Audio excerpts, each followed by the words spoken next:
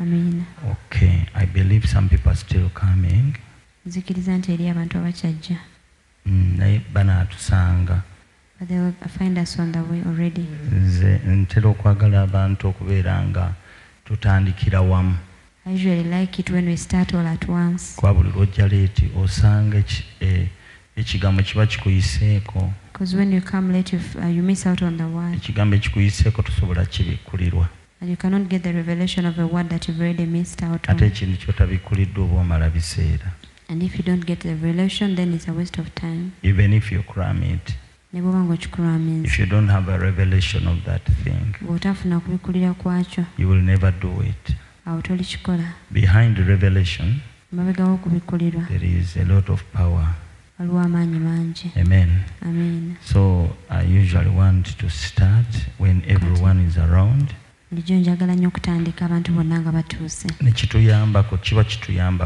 It helps us.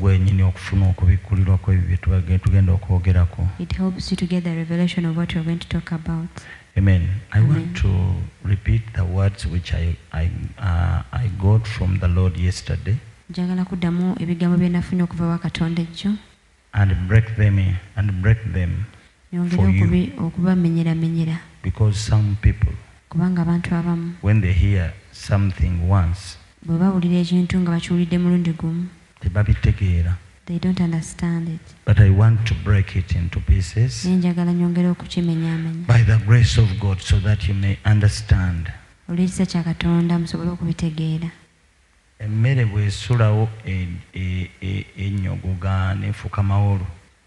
Leftover food grows cold. But the word of the Lord can never be left over. And it also carries power. It always carries power. I pray that God will help me and you understand the words I'm about to speak.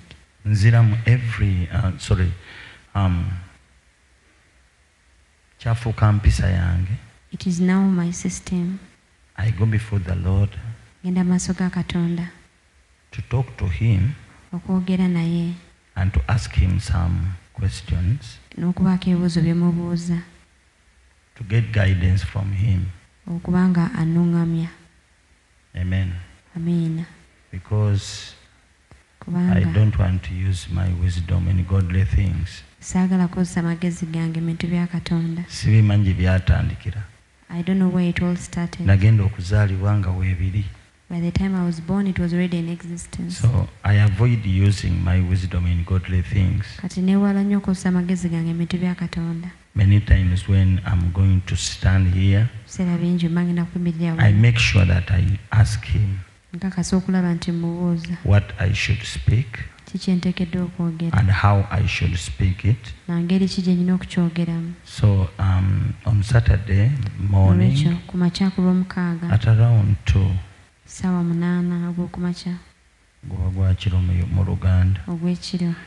I went to the place where I usually meet my God.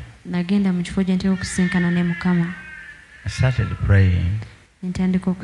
I had a burden. This burden came from the messages you sent me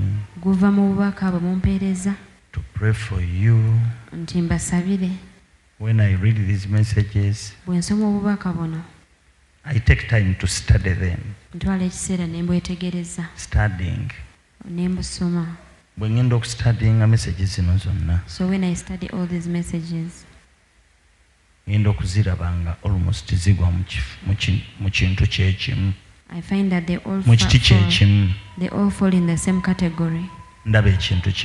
I see one thing. Struggling.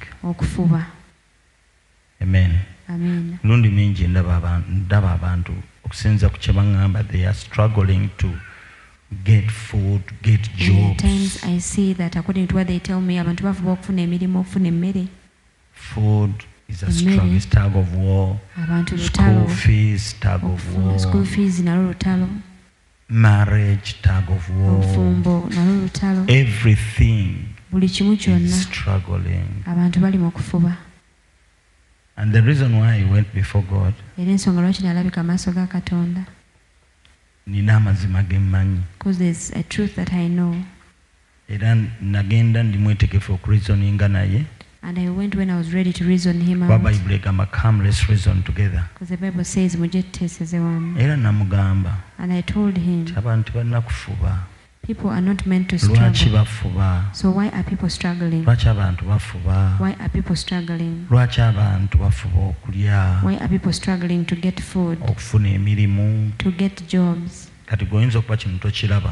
Maybe you don't see this. Millions of Ugandans have gone to Arab countries to get capital. You don't know what those countries are like. Manji.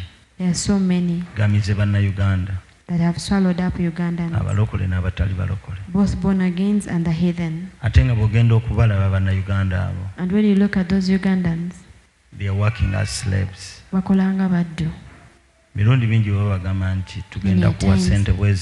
are promised that we are going to give you this much, and when they get there, they are not really given the money that they've been promised. Putting that aside, the Ugandans who live in Uganda, some of them who are educated, exploited. They are being exploited.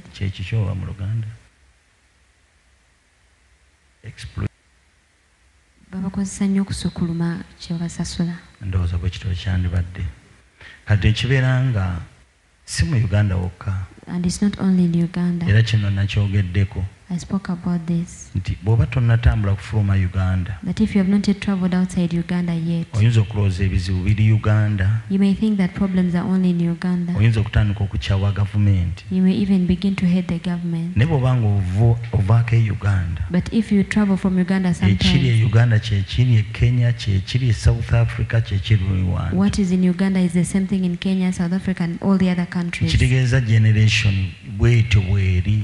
This means that this is how the entire generation is. Ne mu America gye muyaayanira okugenda abantu baali nabo banoonya emirimu. Even America, where you desire to go, people there are also seeking for jobs. Kati goyinza okulowooza nti e Uganda teri mirimu. You may think that there are no jobs in Uganda. Ejja gendako neyo yennyini gye mwagala e Dubai. But you may go to those places you want, like Dubai. Ojja kusangayo abasajja nga si baddugavu nga beeru. You still find people who are not naye nga mukola omulimu gwe gumu. And you're still doing the same job as them. N'Abannakenya gye bali. You'll also find Kenyans there. Eriyo baki abalala. N'Abatanzania. Tanzanians are also there. N'abaki? Nigerians. Nigerians are also there. South Africans. Philippines ate abalala. South Africans. N'Abayindi. And Indians. Amina. Amen. Buli muntu gw'olowooza nti bo baamalayo beeru. All people that you think that have made it those ways, they are also busy seeking for jobs. They don't have them. Ne mu Bachina eriyo abaavu. Even Chinese, among them, they are poor people. Ne mu Bachina eriyo ababbi. There are also thieves among Chinese. Mu China n'akusala ensawo bulungi nnyo. A Chinese can pickpocket you. Ate olumu abamu bakozesa n'addogo. Some of them even use witchcraft. Ajja n'akoona kasawo ko bwe pa. Comes and taps your dollar ne zibula. And then your dollars disappear. Oba ddogo oba science man. I don't know if they use spells or science, I'm not sure. Bw'ogenda nge China nga teweetegese. If you go to China and you're not ready, eriyo omubbi yennyini asinga ne kifeesi. Thieves who are even more powerful than the chiefs. Mulaba bwe mbalimba. You think I'm lying? Mbalimba. You think I'm lying? Anti gwe tonnatambula. Because you haven't traveled yet. Totambudde genda obuze ku batambudde. And even though you've not yet traveled, you can ask those who have traveled. Kyenjagala obajjamu kiri nti. The point I want to drive home is this. Sagala olowooze nti. I don't want you to imagine oli bubi nnyo. That you're so badly off. Osinga okuba obubi. That you are the poorest of them all. Ebyo byonna byandibaddewo. All these things would be there. Nze kyantute mu maaso ga Mukama kyabadde kimu. But the reason why I went before the Lord was this. Buli lw'obanga ogenda okuwoza ne Mukama. Every time you're going to go and reason out God. Ogendanga n'ebyawandiikibwa. You must go before Him with togendanga n'amalusu. Never go with just Katonda awulira kigambo kye. God only hears His word. So I went before God. Nagenze maaso ga Mukama. Nga mmanyi knowing that what I see is not only here in Uganda, but according to the scriptures, the children of God are not supposed to be like that. Elijah also lived in famine, but he never died of hunger. No, he didn't. Ravens used to serve Elijah. Namongona zali sanga Elia. Bakiri? Wow. Nga bantu bafa. People were dying of famine. Nga bafa. People were seriously dying. Ninga yalya. But he was eating. Kama yebazibu. Amen. N'ebiseera ebizibu byonna abantu abalokole badde bayitamu. Even through all the hardships that born agains have been going through. Abalokole bo babadde exceptional. Born agains have always been exceptional. Naye ne mbuuza Mukama. So I asked God. Ate lwaki ffe? Why is it that we of this generation? Lwaki abantu b'omulembe guno? Why are the people of this generation? Abalokole b'omulembe guno. Born agains of this generation. Ate babonaabona nga abatalina Yesu. Why do they suffer like those who don't have Jesus? This is what was troubling me all along. Because I need to know. And I pray a lot, really. But you ask yourself, I am praying a lot for these people. If there's any solution that you know needs to be done, it is fasting, praying, giving, whatever. This church has done all the above. But when you put it on a weighing scale, to see,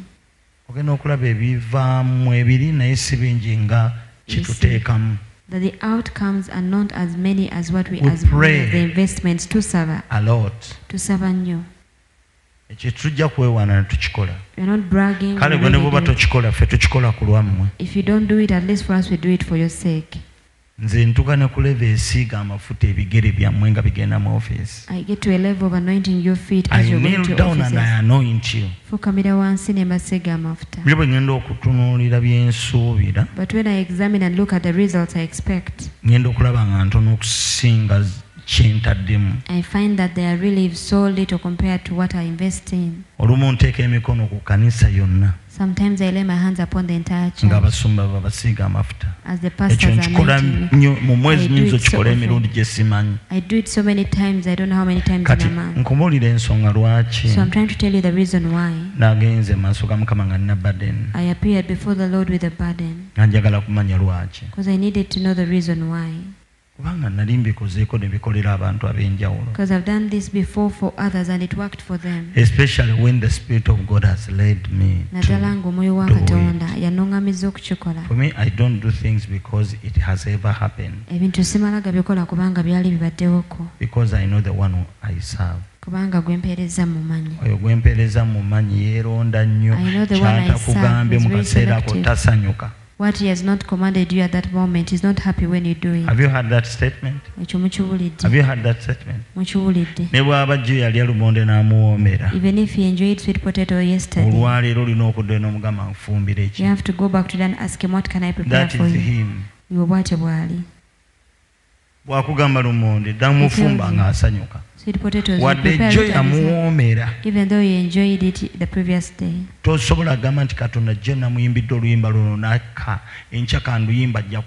can't say, I sang this song for him yesterday and he came down and let me sing it today. He will not come. So if you want, you can learn this. You can never please God if he doesn't give you his word first to tell you. You know, saying that someone gave me their word that they would come. Same thing as if I don't give you my word that I will come. Please don't rely on me. This is how God is also. You may prepare a party and you arrange a seat for him. But for us who know things about preparations, we ask you, did you get any communication from that person that they would show up? No. The president, of course, has to come. Today is a Labor Day. He will come. The national celebration is here. What if he delegated the Prime Minister? Katika singaba nga yasindise Prime Minister. It's not a must that he should attend every ceremony. You may think that he will come. But when he has a international delegation, he must attend. Vice President. So he delegates the Vice President. So always to know that the President will attend the ceremony. First receive the communication from the State House. To see whether he will really come. Will he really be present? Did he give you his word? Is there a confirmation of his coming? Now just as it happens like that in the worldly things, so is it in the godly things.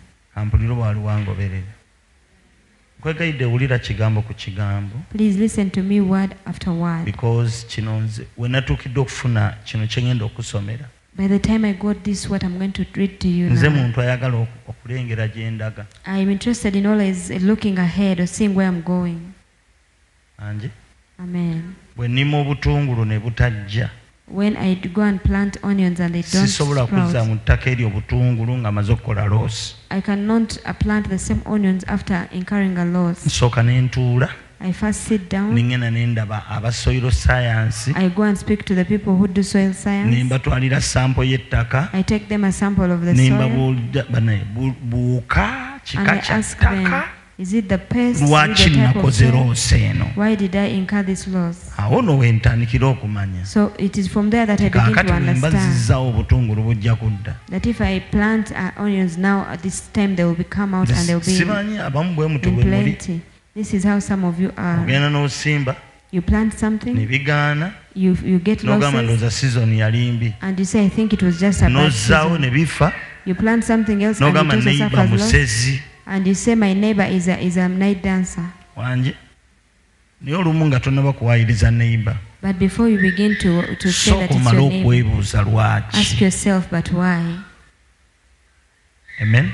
Amen. So I'm also interested so much in knowing why is it that the people I pray for,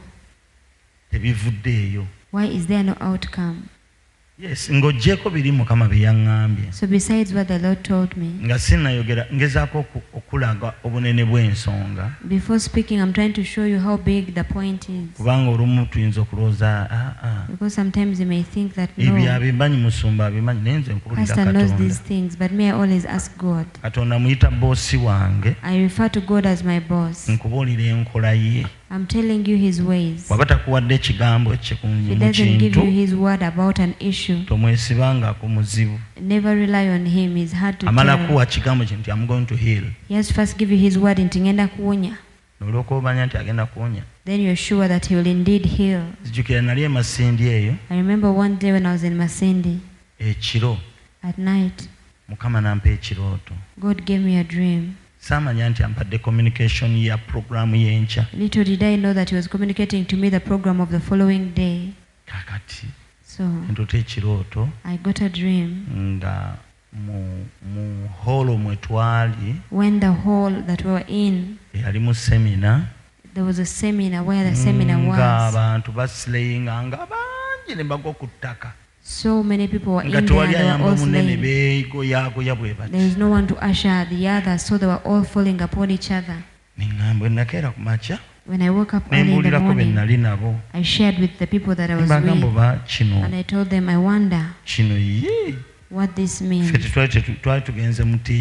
We had gone for a conference of teaching. There was no deliverance. There was nothing like that. Actually, we had gone to meet with pastors, fellow pastors. So I didn't expect to see it at all. So I forgot about it. I thought I just let it slide. Because I didn't recognize the faces of people getting slain. I didn't recognize any faces that I knew. So I thought I would give it time later and study it. Surprisingly, When my session came, I was teaching about something else. I don't know what I said. Then the anointing started to fall on people. Pastors got slain and the pastors' wives. Even the people that I came with, there was no one to usher the people at all. No one was ready for it. Even myself. Nalaba okutambula kwa Katonda kunali setegekedde. I saw a mighty move of God that I was not ready for. Fena tunulanga abasiru. We all looked to be foolish. Entebe ne zimenyeka. Many chairs got broken. Aberi tebabimanyi nti waliwo asha ataasa. The people there are not used to, having ushers to save the other. Ate obeerangako mu church naye mulimu abasumba. And the church, the hall was full of pastors. At least if it were just a congregation. The pastors were knocking pastors' wives. People were knocking each other and getting slain. Others in and they said, God, what is happening?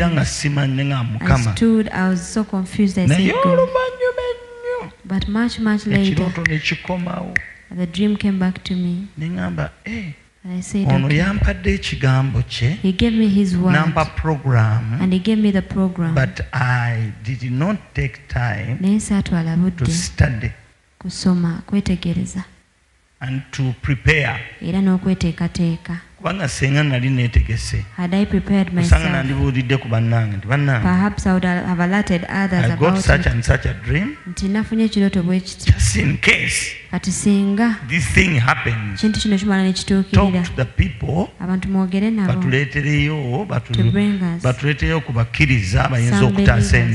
who can usher and save the situation. But there was nothing like that. I'm trying to tell you that this God that we believed,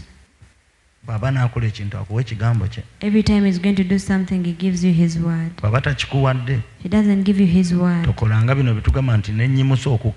Don't do these things of, lifting up your faith, raising your faith. Amen. He speaks before he performs anything. That is him.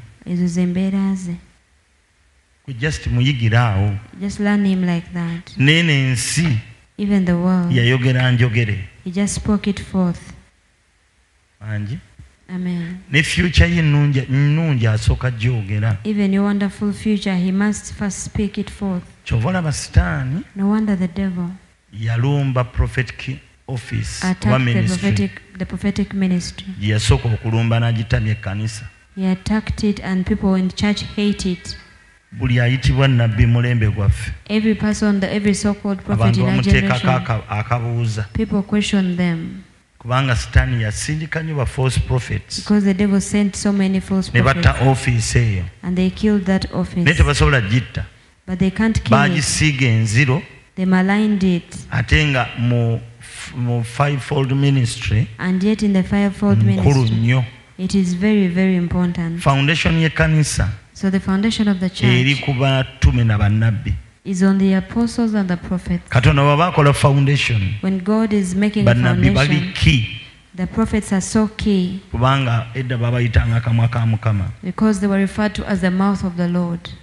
Amen. Bible says, surely there is nothing I will do before telling my ministers are the prophets. Amen. So God, long ago I used to say, but God, it's too much with the prophet. Please don't overdo it. You have over-exalted them. Until God gave me this revelation, he said no. Prophets are not higher than any other ministry. But that is their responsibility. They have to speak my word before I perform it. Amen. Amen. This is why when we are studying about the sons of Jacob, we talked about the clan called the Issachar.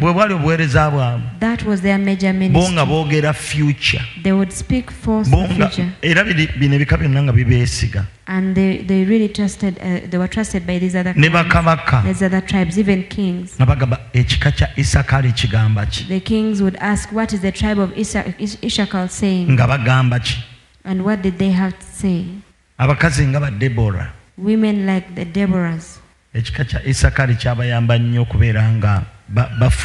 The tribe of Issachar helped them a lot in their reign.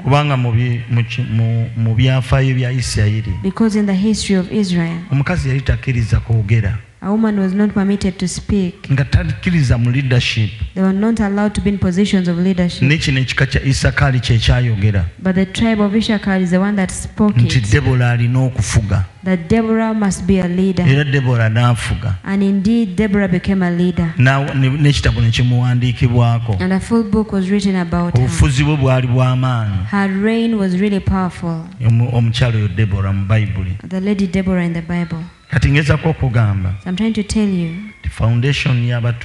that the foundation of the apostles and the prophets is very, very important.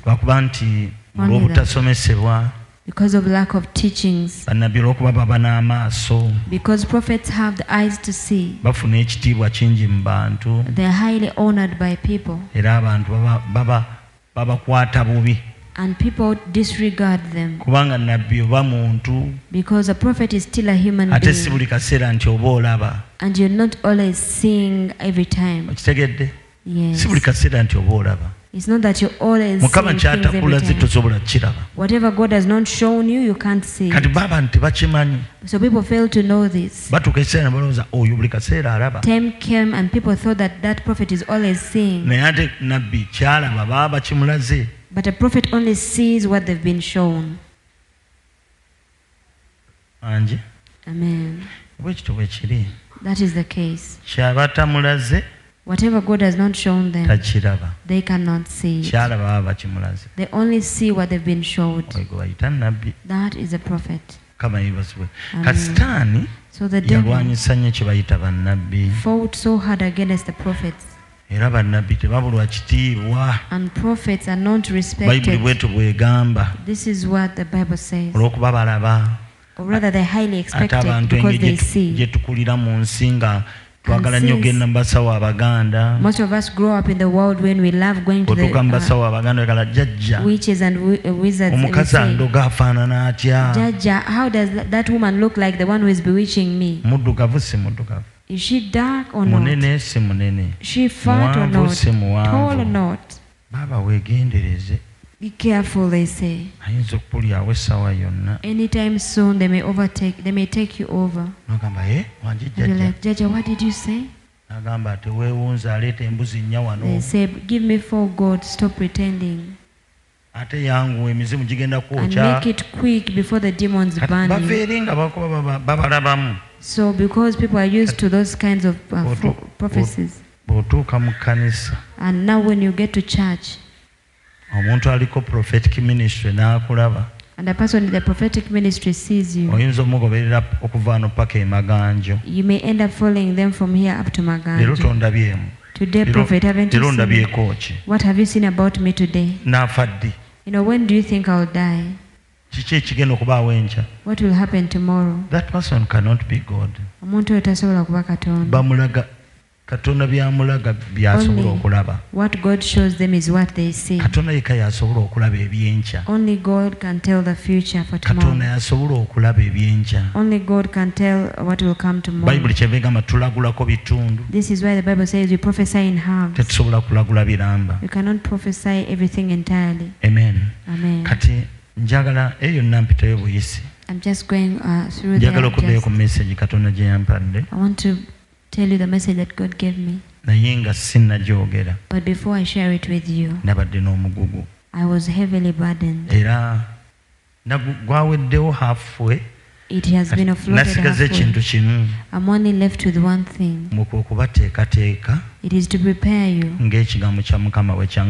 Just as the word of the Lord told me. And again I'll go back and look at the results. I'll go and wait for the results. You know, are there outcomes? Has it worked at all? This is where I'm starting from. Amen. Amen. Kati nga sinegera bino bya Mukama byangambye. So before I share with you what the Lord told me. Kituufu. Yes, it is right. Omulokola asobola struggling. That a born again can struggle. Nga lwansonga bbiri. For two reasons. Esooka. And the first one. Nga Sitaani. When the devil amwesimbye maaso. Is standing against them. There's a scripture I was pondering about in the morning. I haven't got it yet. Apostle Paul, there's a time that the Apostle Paul said, there's a letter that he wrote, and he said,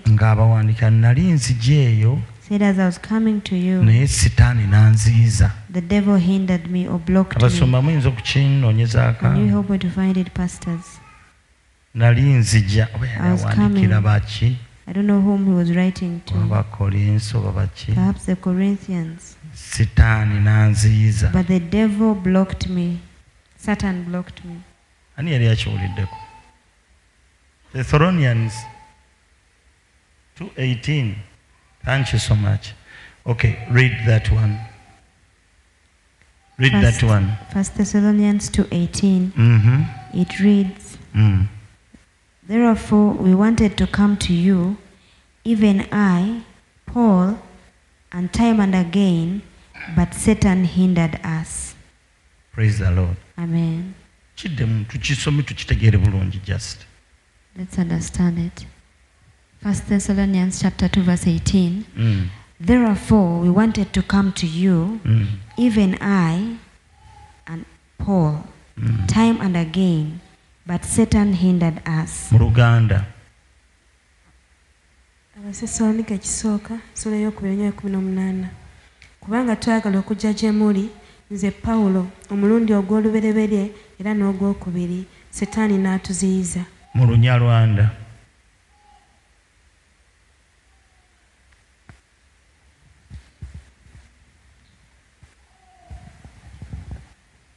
Niko Lunyalwanda luyigirawo. Oli Munyalwanda oli Munyankole? Mama wo Munyalwanda? Ate bo atatawo? Munyalwanda? Okay. Kale, olina right. Abasesalonika ba mbere 2:18. Kuko twashakaga kuza iwanyu, icyokora jewe Paulo sinabishatse rimwe gusa, ahubwo ni kabiri, ariko Satani arambuza. Arambuza cyeki? Denied him or stopped him. Okay. Mukuru. Sumurura.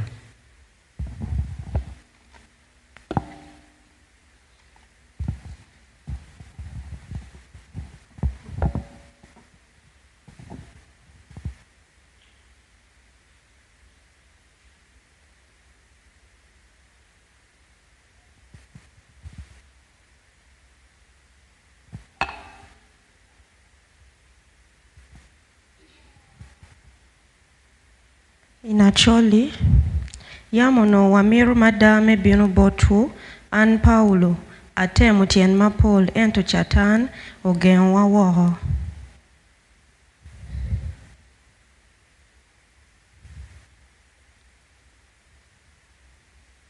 Nluma saba wakana huri huitse isi muli ninase samwene Paulo simfunda ngali naha huitsa ne Satani waleha hukufukiri sata. Luo lusigate luga Lunyankole ani agenda lusoma. Olina Bible? Soma.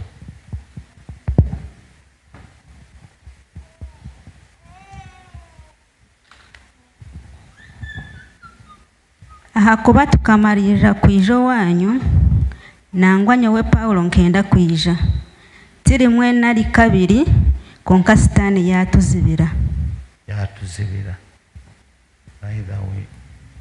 Awonga akyogedde bulungi okuzibira. Azin Ekkubo libadde ligenda n'aliteekamu ekisenge. Yes, you block away. Akyogedde bulungi oyo Munyankole. Mu Luganda agamba ati anatuziyiza. Era n'Omuganda akyogedde bulungi ate mu Luzungu. But Satan blocked our way. Era blocking. Byonna bikwatagana. Mukama yeebazibwe. Praise the Lord. Wali okirowoozezza? Have you ever thought about it? Ekintu kyonna ekiyinza okuba nga kiri in the will of God. That anything that could even be in the will of God, the devil can block it. Satan asobola okukizibira.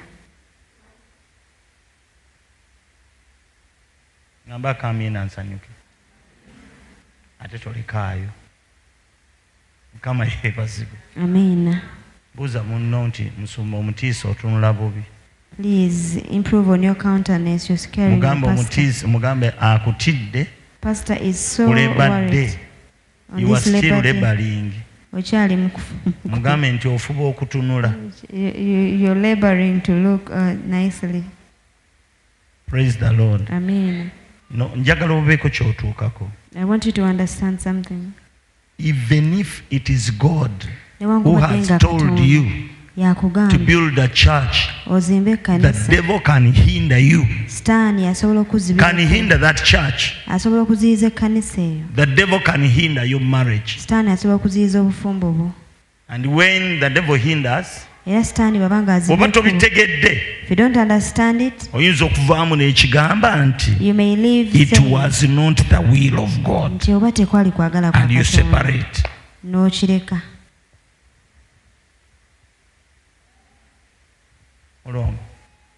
Are we together, Mlongo, or not? What do I mean?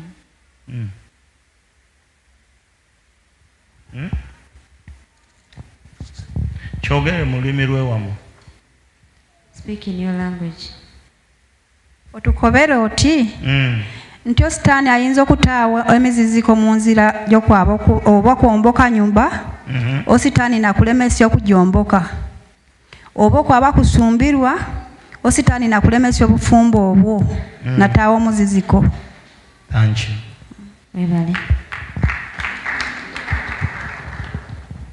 I don't know whether it's a new revelation for you. Because whenever the devil blocks you, as a Christian, this is what I know. As a Christian, the Bible says, resist the devil, and the devil will flee from you. Sometimes we complain. And you say, God, are you not the one who said? Aren't you the one who gave me this man? The prophets even spoke that she's my wife. But now why? Why are we not in good terms? Stop complaining. Go to the spiritual world and overcome the devil. The reason why people don't overcome the devil, because you're living in a different realm from the realm of the devil. How many of you usually watch wrestling? How many of you usually watch wrestling? You enter into one cage, ring, fighting ring, and you wrestle against each other. The good thing is, it's not fair on our side. It's not fair play. Why? Of course it's fair on our side. It's not good on the devil's side. In wrestling or in boxing, you're not permitted to fight with a person of a different weight. So the ring in which we enter, however small you may be, the big person inside of you is bigger than the one that you're going to wrestle against. So we are always victorious. That we are of a heavier weight, and we are fighting against a person with a smaller weight. You just box him once, and he goes back to the parents' ancestors' graveyards. But there's only one problem. The failure to enter the ring. So what is the ring now? You can't wrestle against spirits before you enter into the world of spirits.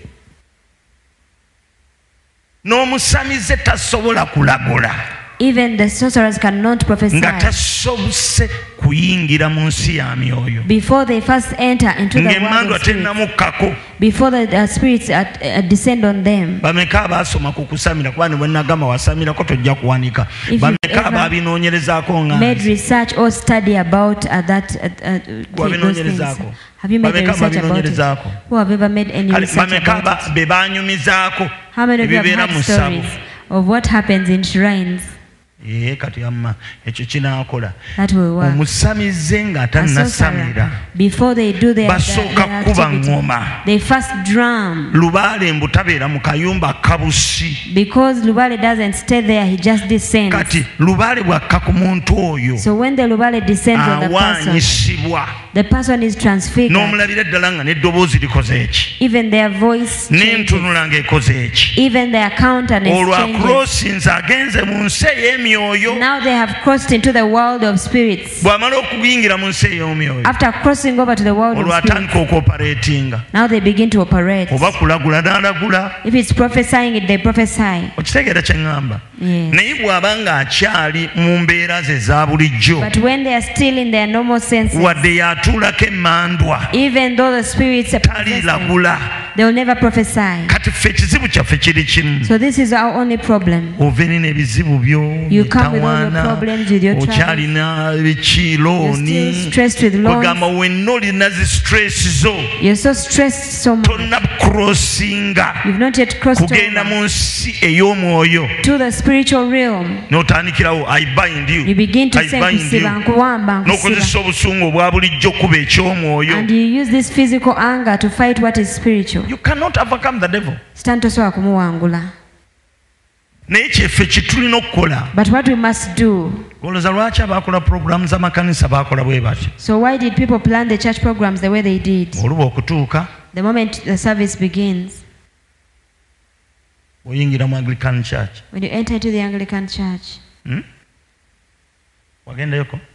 have you been there before? What do they do first?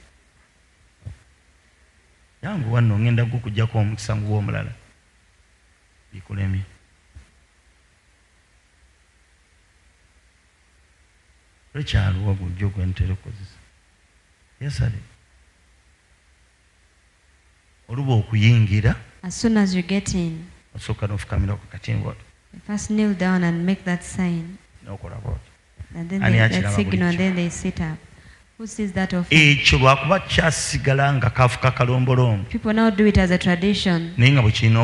But this is what it is supposed to be. Before you face manward, you first face throneward. Face throneward before you face manward. Facing throneward means apologizing or repenting, asking for cleansing. You tell God, I'm not worthy even to be in your presence. Forgive me, wash me with your precious blood. Then after that,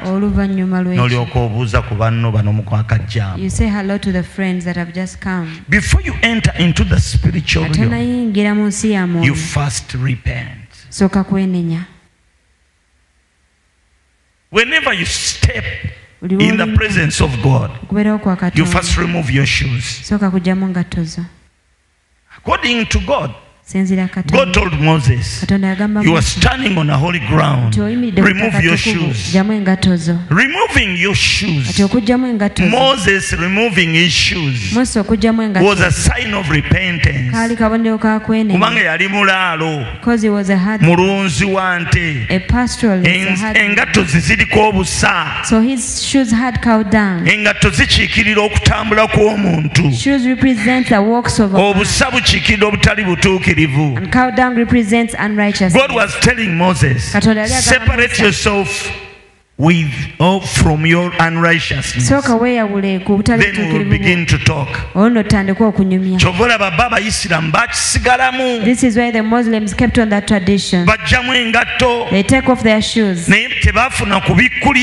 they never got the revelation. The revelation is that before you speak, remove your shoes. Separate yourself from your old life. The shoes represent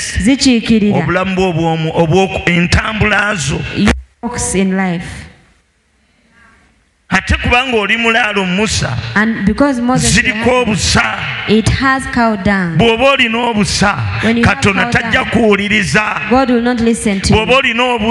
If you're jealous and God does not hear you. So today we don't, because we understood the reason that God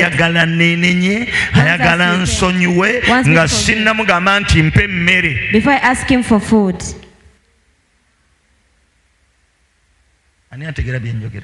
Who understands what I'm saying? Who says, you know, I just brought my oil to be prayed for. May God have mercy. Amen. Listen. The reason the devil resists us, yet we speak of the scriptures, but you've never gone into the ring. The ring where you must fight is the spiritual realm. After repenting, what happens next? Praising and worship. Amen. Amen. And thanksgiving. It is very, very helpful as for you to enter into the spiritual realm. And actually, after sanctifying yourself, always give thanks first. Every time you give thanks, your brain is reawakened to the fact that, you know, I was able to get food because of God. Your brain begins to acknowledge the reality of God. You know, I should have been dead, but I'm still alive today. God, how amazing are you? Thank you for the rain. Thank you so much. Though I have a small house, you know, I rented a lot in the past. One time I rented somewhere and my things were thrown outside the house. Surely when I prayed, God opened a door for me. Those who didn't pray are still in the same situation. But I prayed, and I'm out of that bad situation. Your thoughts run every time I thank God. Your mind begins to see the reality of God. By the time you say, God, you're so powerful, when you have indeed remembered, thanksgiving reawakens your mind, and then you begin to see the reality of God, because you meditate upon it first, and you begin to mention that thank you. Amen. Amen. All these things usher us into the spiritual realm. Praising is something very important too. This is why even in shrine, why do I compare and make mention of the things of the shrine? Yet I'm on the pulpit. This is the reason why Jesus said, let the worldly things teach you heavenly things. If I don't tell about agriculture, some of you will not understand it because this is what you've grown up seeing. No wonder God decided and chose Moses and permitted him to grow up in the palace, to learn the worldly things so well. God chose him before he was born. He's the one who permitted him to grow up in the palace. But growing up in Pharaoh's home, you've been a son of the daughter of Pharaoh. I don't know how many cuttings that Moses had on his body. In Egypt, those idol worshippers, I'm sure he experienced everything to but God still brought him out and saved him. So if you say that your father is a sorcerer, he can never get saved, there's nowhere that God cannot take you out of. Amen. Listen. Moses, God brought him out and used him. But we have got to learn from these worldly things about heavenly things. In shrine, if Lubale is to descend, those of you who have heard the stories, they first drum and they worship Lubale.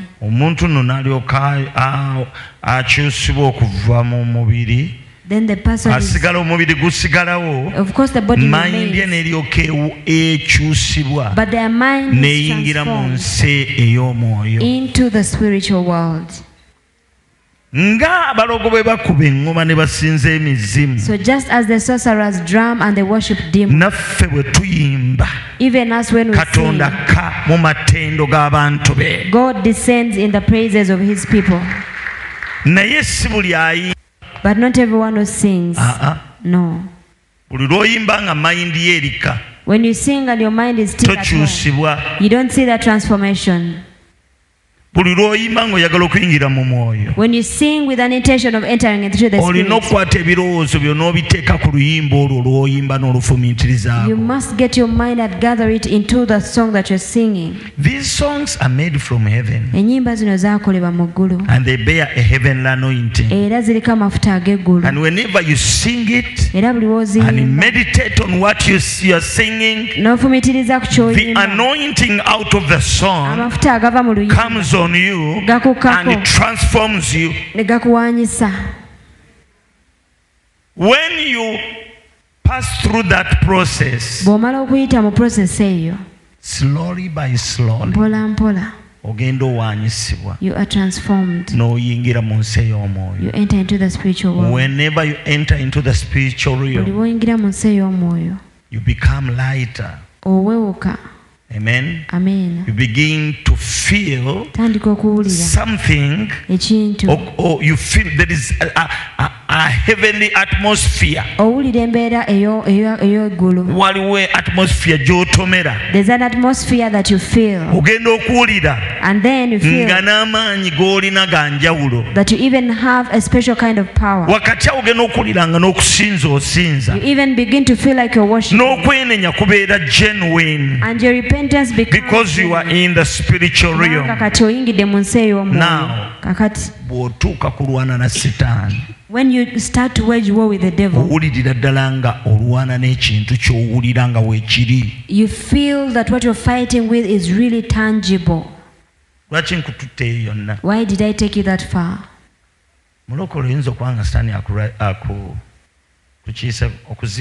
Blocking, hindering, all those things.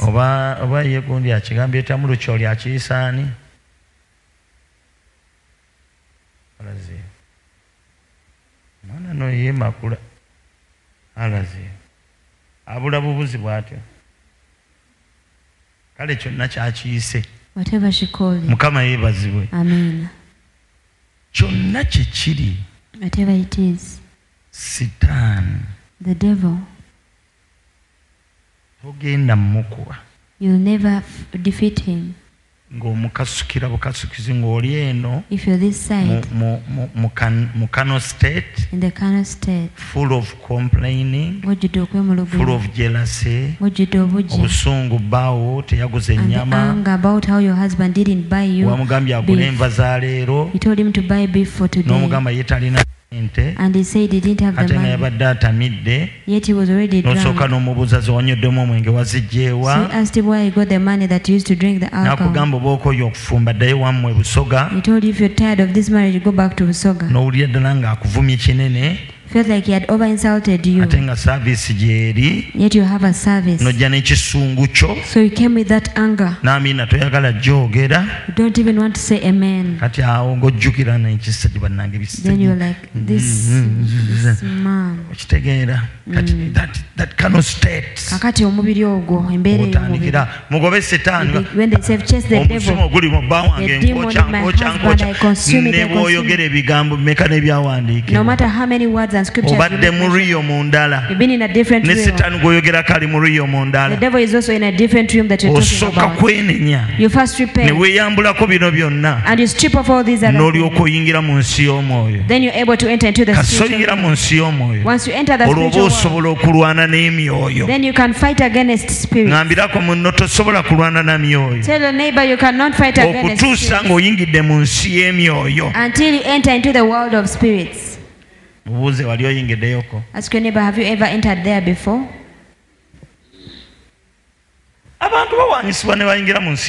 People are transformed and I can see them here in deliverance. Ushers, you make a big blunder. When someone is about to cross, when the demons begin to manifest, you don't need to tap on that person. But you know you're very fast to get the kaleso. Please bring me a leso.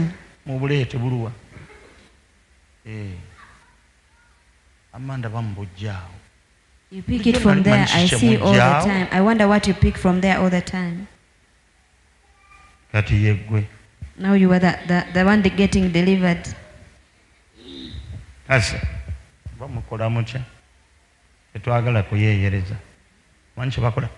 Very fast. They cover them. Now this person, when they are getting transformed, whether they enter into the Spirit of God or into whatever is going to transform them, when you tap the person, the brain says, I shouldn't fall.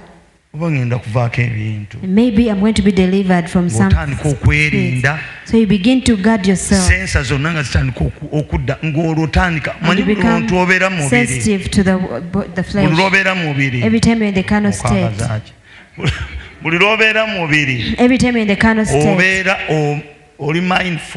You're so mindful of your surroundings. Yes. Even as you pray, you know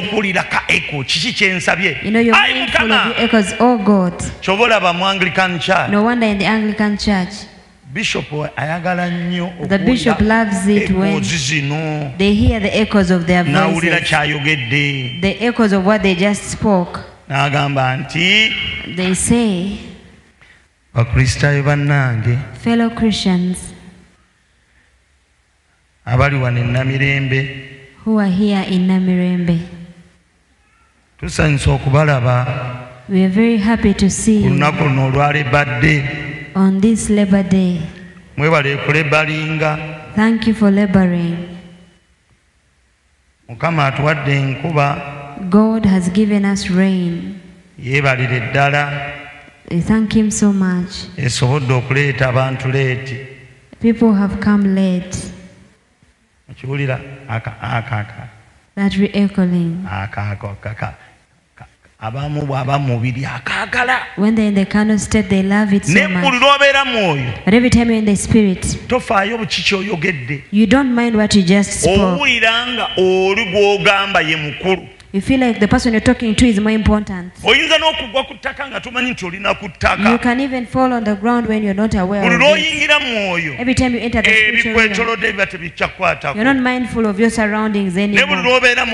But every time you're in the carnal state, you can sense a housefly when it falls on you. You're even very, very sensitive to the person next to you. But after you have crossed over, you're not mindful of the rest. You don't mind about your phones anymore. But it is very bad to be in a carnal state. You can't wage war while in the carnal state. You worry about tomorrow. You're worried about your debts. You're thinking about the landlord. But when you enter into the spirit, and when you come here and you enter into the spirit, you know, all those problems or worries are erased. As you're fighting wars, you remember, oh, I even had rent problems. You can't remember it anymore. And you have a lot of hope. You don't have any fear. Every time you're in a carnal state, you're so full of fear. You're always fearful. You're always anxious. All the time. How will I go about this? Carnal Christians that is why carnal cannot Christians inherit the kingdom of God. They cannot get any blessing from God. Carnal Christian they fight quickly and they fight in the carnal state.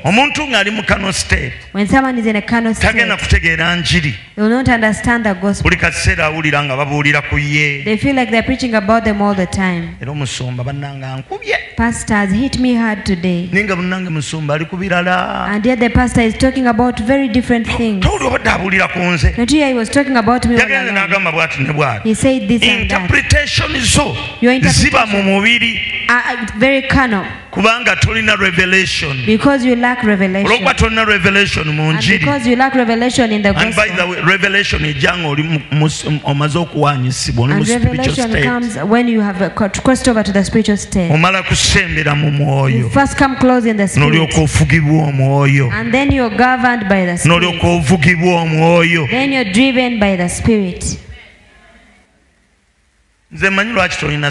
I know why you're hopeless. You are in the carnal state. Carnality is bad.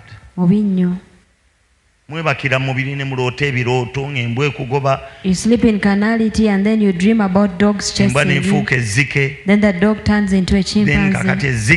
Then the chimpanzee turns into your grandparent. And then it turns into your husband. Then you jump out of bed in fear. Like this man is a wizard. The following day you pack up your stuff. Every time you're in a carnal state, you interpret things just like a human being does.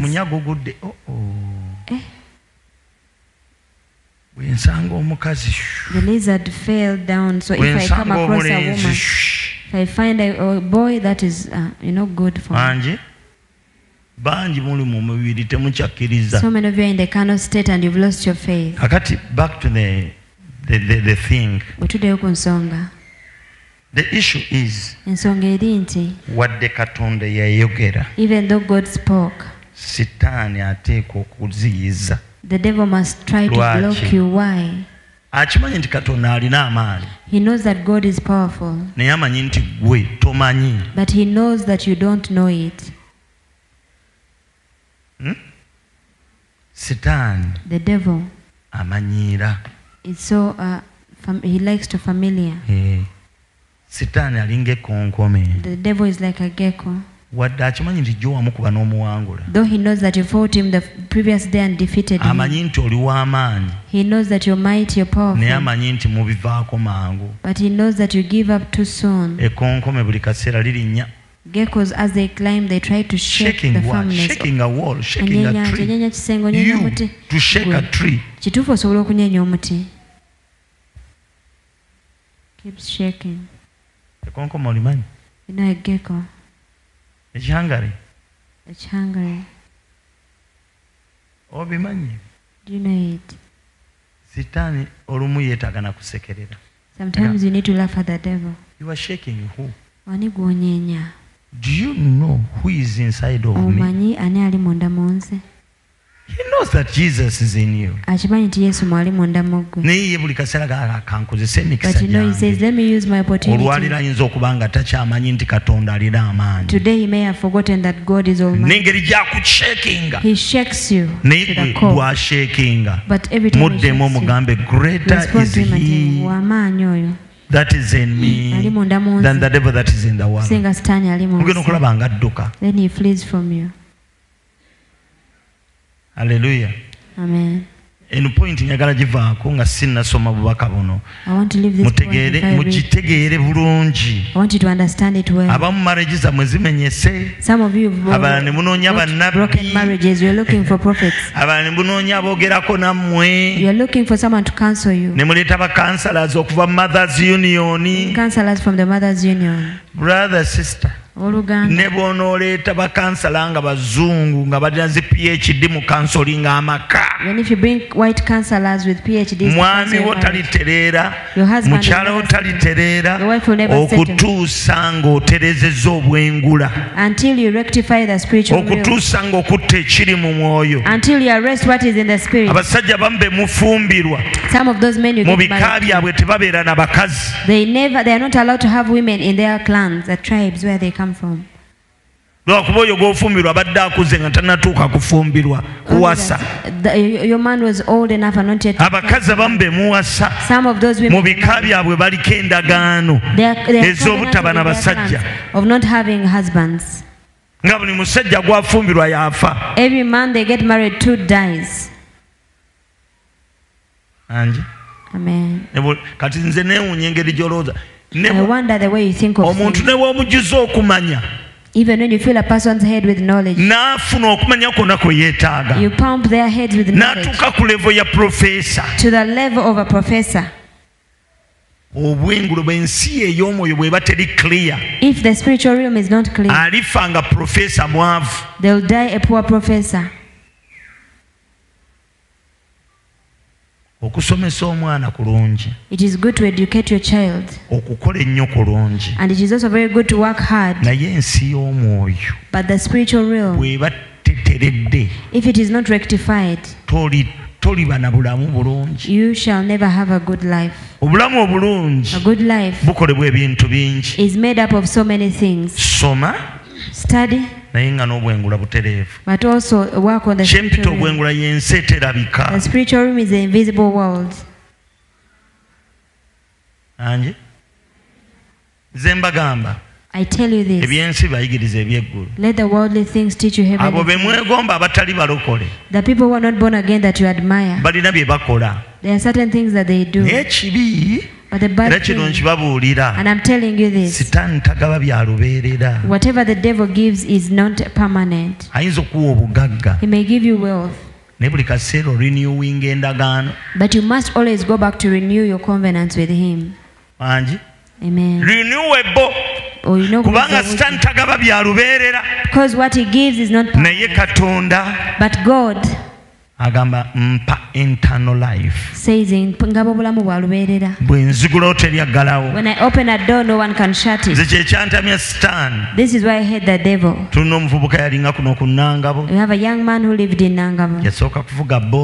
He first used to ride a motorcycle. And people started talking stories, saying stories. You know, he bought Mayembe to become rich. And we thought it was a lie. Is that even real? I started doing my research. I considered him carefully. He left the border. He was a Muslim man. He used to bring us cement here. The next time we sent him to bring us cement, he had purchased a brand new pickup. I didn't say anything to him. I was like, wow, I think what they said is true.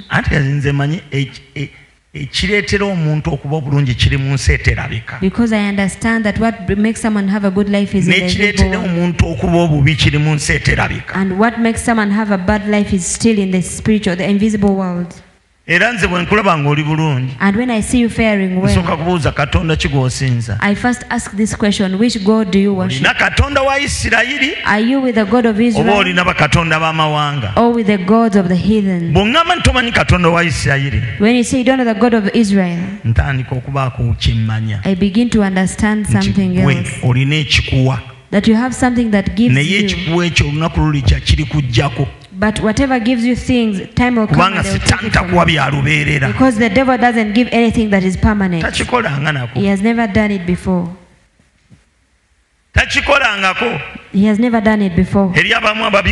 Some people do this thing, even for their children. He keeps renewing the covenant, and you've never gone to the shrine. Things are just okay for you. Yes. In the clan or someone is busy. Wait when they die. The day they will die, you'll see things because they'll be demanding for stuff. The devil can make you never admire the wealth of the heathen.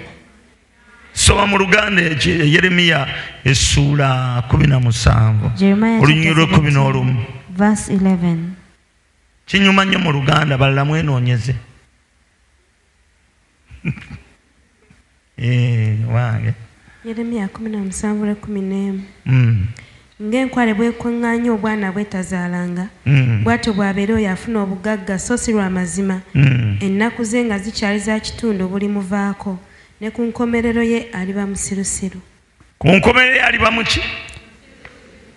Ennaku ze nga zikyali za kitundu bulimuvaako. When their lives are half gone, their riches will desert them. I want to advise you. Even if they say this witch, he is very active and you see it. It is very bad to do something that you lose at midlife and then you go back to zero. It is very bad. What God gives is very permanent. Unless you forsake him. The Bible says, when you forsake me, I shall also forsake you. So that guy brought us cement, and we started to admire him. But I said in my heart, at times he would bring us cement and then he would insult us and mock us. You know, Pastor, this little money you give me. You know, do you know how much fuel I must put in this car? He has become now rich. After a short while, here say, he used to stay somewhere in those areas up there. Those ends in the west. Then I heard another story that they started putting a demand on him. Started to give his goats. They asked for a child. And he disobeyed. Give him the child, he disobeyed. Said, we are going to make you run mad. Then he started acting insane. He said, let me run from this village and hide or not go the other side. He lost all the riches at once, the shops, the car. He lost everything at once. I say, devil, I'll never be your friend, not even once. Because what you give is not permanent. I said I'd preach it to the people because I saw it with my eyes. So your relatives will invite you to go to shrines. They're just wasting your time. I suggest that if you're seated in God, you'll get whatever you desire, provided that you don't forsake Him. Your children and your grandchildren will also enjoy those things. Why do we forsake God? It's not because He doesn't love us. The moment you give the devil a gap, every time God says He has brought you out of Egypt, there's a Pharaoh who follows after you with 600 chariots. Tell your neighbor there are certain things that are pursuing you from your plan. There are things that are pursuing you to take you back to the shrine, to the mosque and also to the ecclesia. There are things that are monitoring you to take you back to your clan to do sorcery. This word is hard.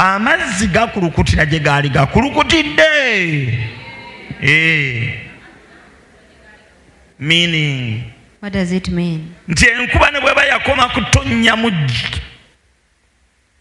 October last year. Even if the last time it rained was October, when it rains again, the same places it used to flow through are the same places it will flow through. So when you're guarding, guard against the things that used to work in your life before you were born again. Those same things are looking for you. You know, I didn't booze at all. And the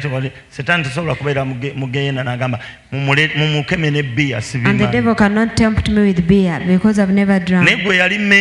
But for you who was a member, and you even used to salivate at the sight of warrant, they'll open a bottle and you're like, wow. You know? Praise the Lord. Those spirits that are operating in you before you are born again, they are the ones you must guard against the most. Can you tell your neighbor what used to disturb you in the past? I used to batter women. Even when you're born again, those same spirits want to come back and you batter them again. I used to detooth men. You detooth them again if you don't bind them. I was over quarrelsome. Those same demons will look for you, monitor you.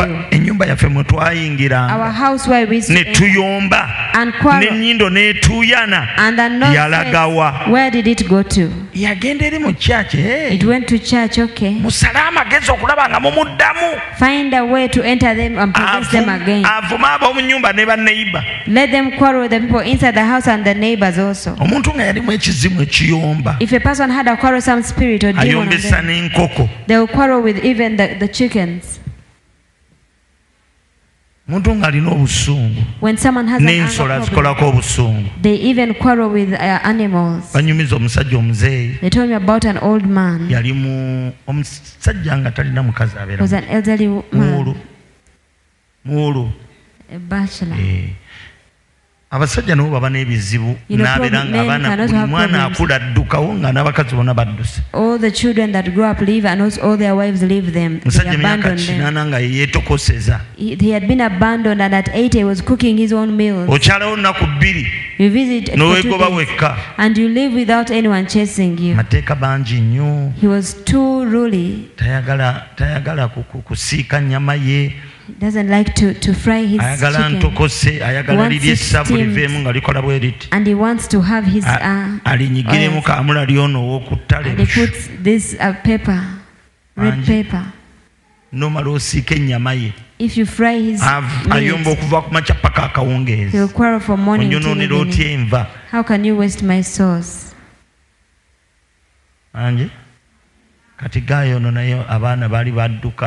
So this guy had been abandoned by his children. Their mothers first abandoned the home. The children remained home, but everyone would go with him. And he was left only with his goat. He would take them out to the bush and also bring them from the bush from feeding one evening. You know, when you live around animals a lot, you begin to imagine that they are human beings. One day he spoke with them. He thought they had understood. He let them loose at 6:30 a.m.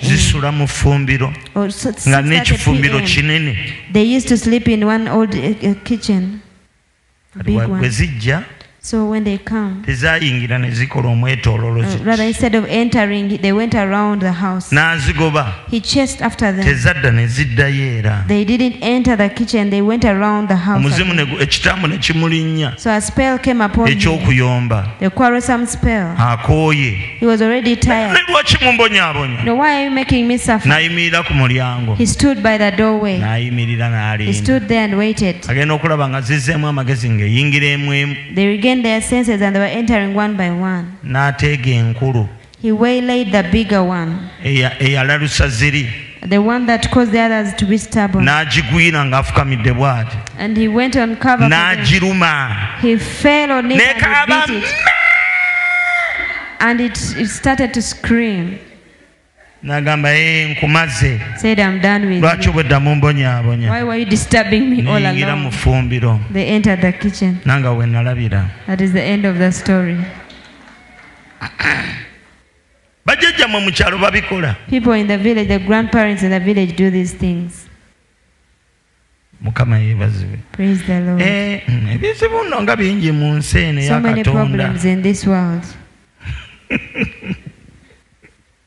Praise the Lord. Kati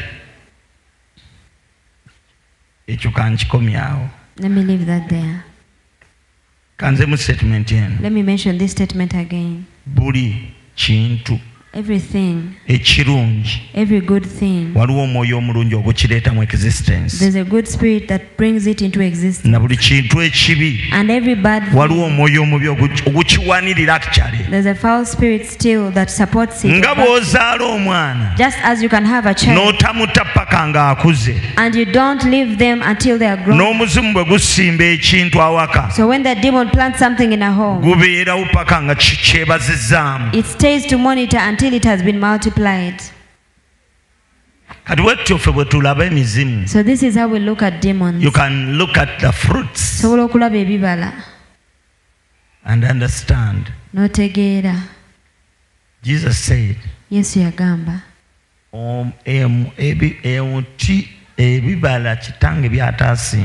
that any plantation any plantation shall be uprooted. Jesus knows very well that bad fruits come from bad plantations. And it is your responsibility as a believer to uproot those bad plantations, to avoid bad fruits. That is your responsibility as a believer. God gave that responsibility to Adam. Said, go, live in this garden, prune it and take care of it. Give them names. He gave him all the other. God has saved and is telling you, every fruit that is not of God, uproot it, every plant. No, your supervisor, ombusamize, musigukulule, kuva ku mirandira, omukasukeeyo, throw them very far. Ekibibi kyetaaga kiddewo abakyo. Bad things should go back to the same. But we just cry. Oh God, have mercy. God says, but you have to grow. Wherever you step, you take possession. God gives you possession. Uproot that person. From the days of John the Baptist up to date, the kingdom of God suffers violence, and violent men take it by force. By force. A plant grows only two fruits. Bad ones, sorry, bad fruits. Uproot it. You have a maid. Ever since that maid came, you are experiencing losses, bad dreams, and you are saying, Papa, come and pray for her. Please don't disturb me. Take her back to her family. They are scarce. Let them stay around. You lose even your job. Then we shall see what you'll use to pay their salary. Uproot. Sigukulula. You have the power to uproot. Olina amaanyi agasimbula. Jeremiah 1:10. Yeremiya 10. Katonda agamba Yeremiya. God told Jeremiah. Nkwadde amaanyi okumenya n'okusimba. Okusikiriza. Okusuula n'okuzimba. To cast down and to simanyi okumenya n'okusikiriza. To break and to destroy. Byonna bibyo. All is yours. Yeremiya yafa kati gw'oliwo. Jeremiah died and now you live. Take the responsibility. You have eyes, you have understanding. This is not meant to be in my house. This poverty ought not to be in my life. Working so hard is not equivalent to riches. Poverty is a demon. If working so hard, people work much harder than but whatever is in the spirit still they've become a slave. Poverty is a real demon. Work hard after binding that demon. Poverty brings diseases. Because diseases steal your money and you're always in the hospital. Poverty brings illiteracy. Poverty brings foolishness.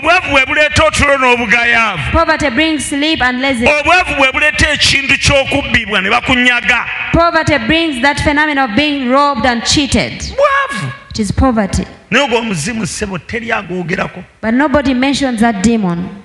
You know, people are told work so hard and then you come out of poverty. You will work hard and you'll be robbed all the time. And you say, God is, after all, I'm still on the throne. The demon says, after all, I'm on the throne.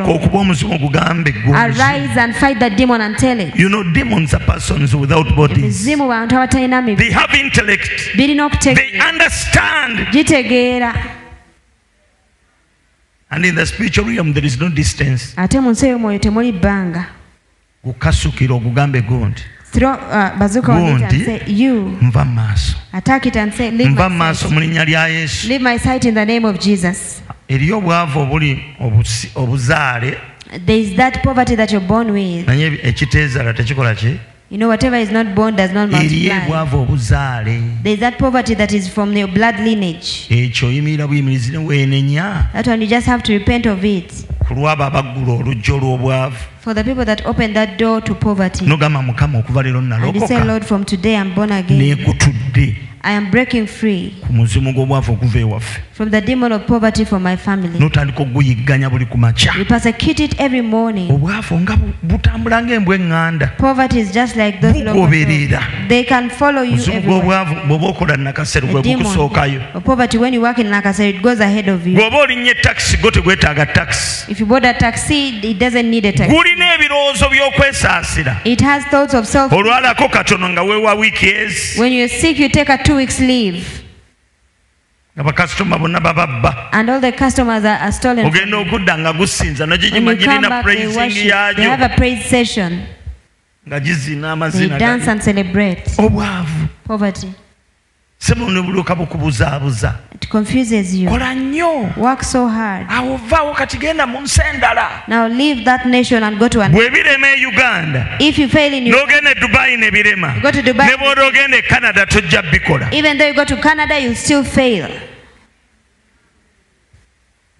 The only person I would advise, putting godly things aside, to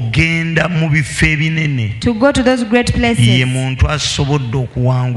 the person that has become victorious right here down. If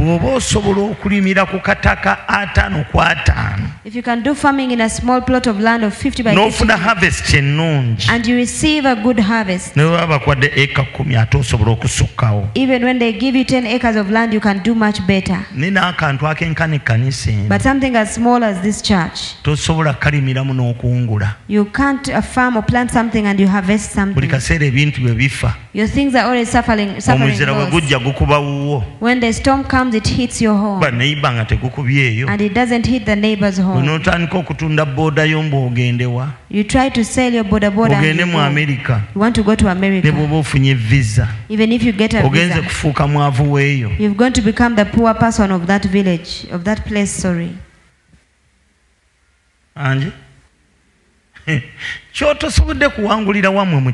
What you've not been able to defeat back in the village. Even if you go to Kampala, changing location or address does not guarantee wealth, becoming rich. Ask, are there no poor people in the UK? Are there not there? We imagine in Uganda that everyone in the UK has made it, but is it true? I used to travel to Fort. I went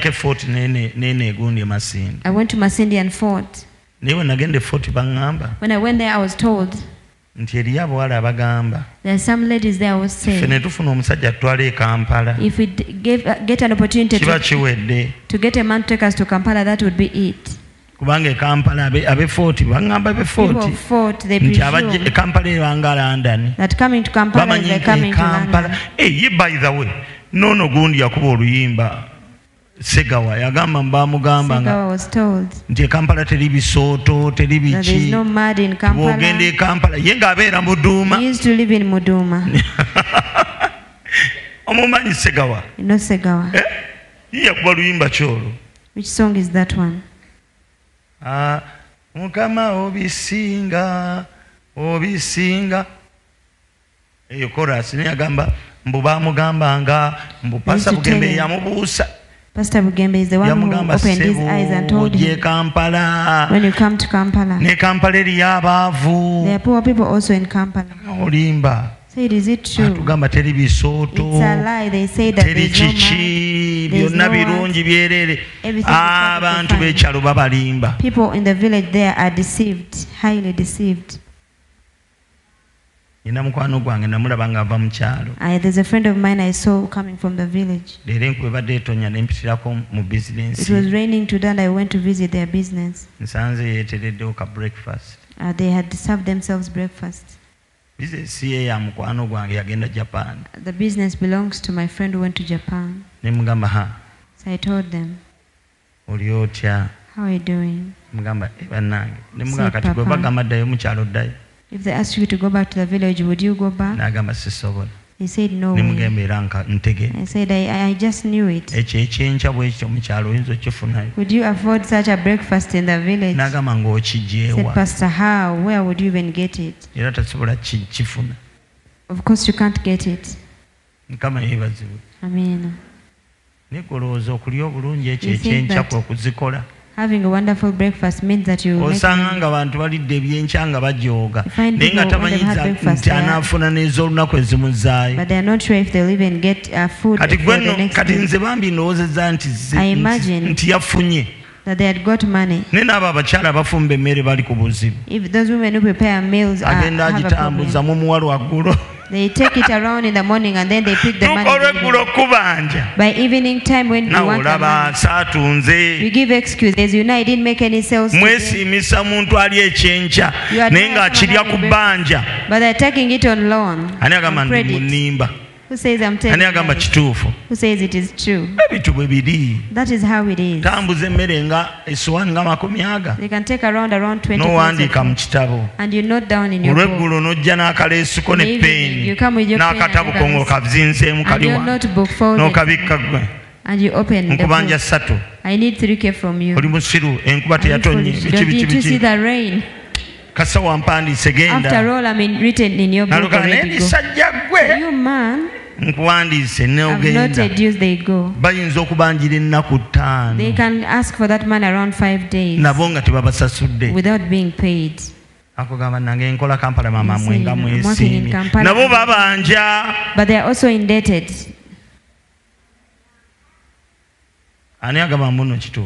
They have debts. Who says I'm right? People even borrow tea. They don't They said just bring. Ayogeza buyinza leeta chai. They ask authoritatively. Twale sowani zo olweggulo komawo kime. Take your plates and come back in the evening for. Ogenda okudda olweggulo nti kati gwe wakoze. When you come back in the evening. Say, you know, have you made any sales? Have you seen me making any sales today? Write me in your notes. If you want, you can pick it from my store. Those people, they speak. Praise the Lord. Hallelujah. Amen. This is how it is in this world. They went and bought the charcoal. They also bought the charcoal stove. They purchased the food. Besides Kalerwe, that side of Kalerwe. Meat there is very cheap. Meat is very cheap. Don't over-research about it. When I tell you where they buy it from, you'll be shocked. The men there who work in the butchers, rather in the abattoirs, they have their gumboots. They work as stores and as gumboots.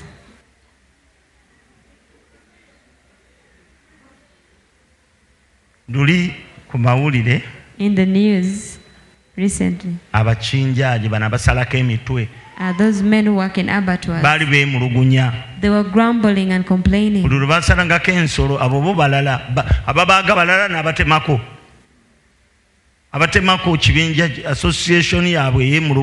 association was grumbling that they had to receive 1,000 shillings for every cow they would kill. So after beheading it, they have to receive 1,000 shillings. They were not paying them anymore. But they said before, they used to give them that meat from the neck, from the throat.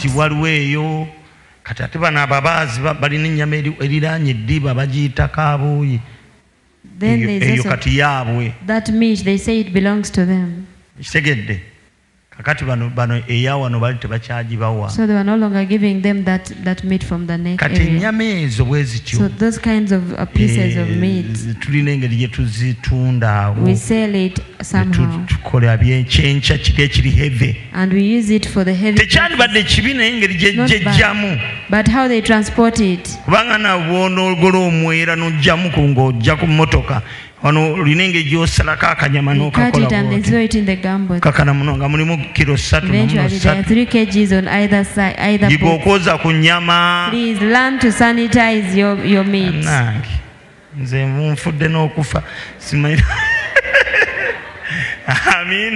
Amen.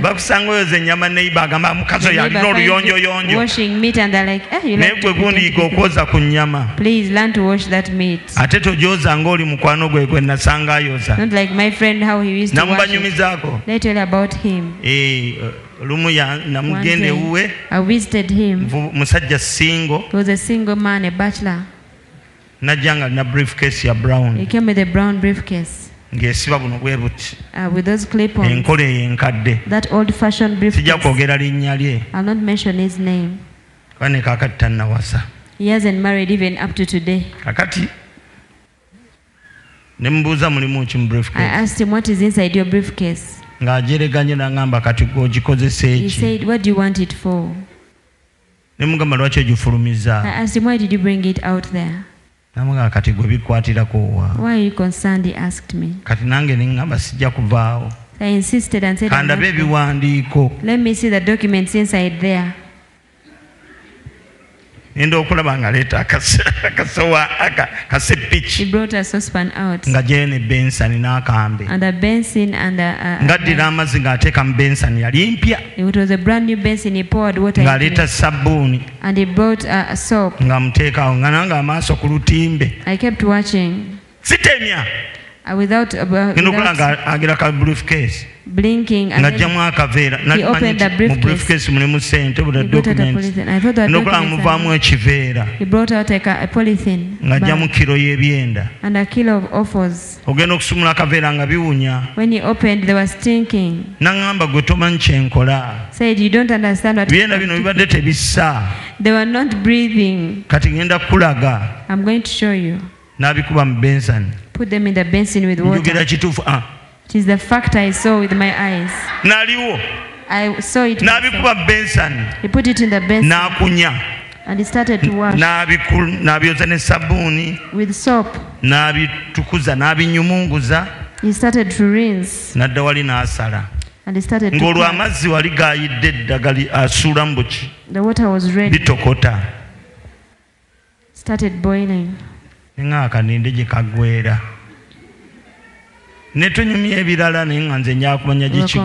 wanted to see the end of it. Praise the Lord. Time came. He didn't fry. I don't know whether he had the knife or not. He got the tomato and put it into warm water. And he got the skin and put it in the plastic cup. And he started to smash them. He got onions and he broke them with his hands, with his fingers, the small one. He threw into the and also the tomatoes he had smashed, poured it, and also poured salt.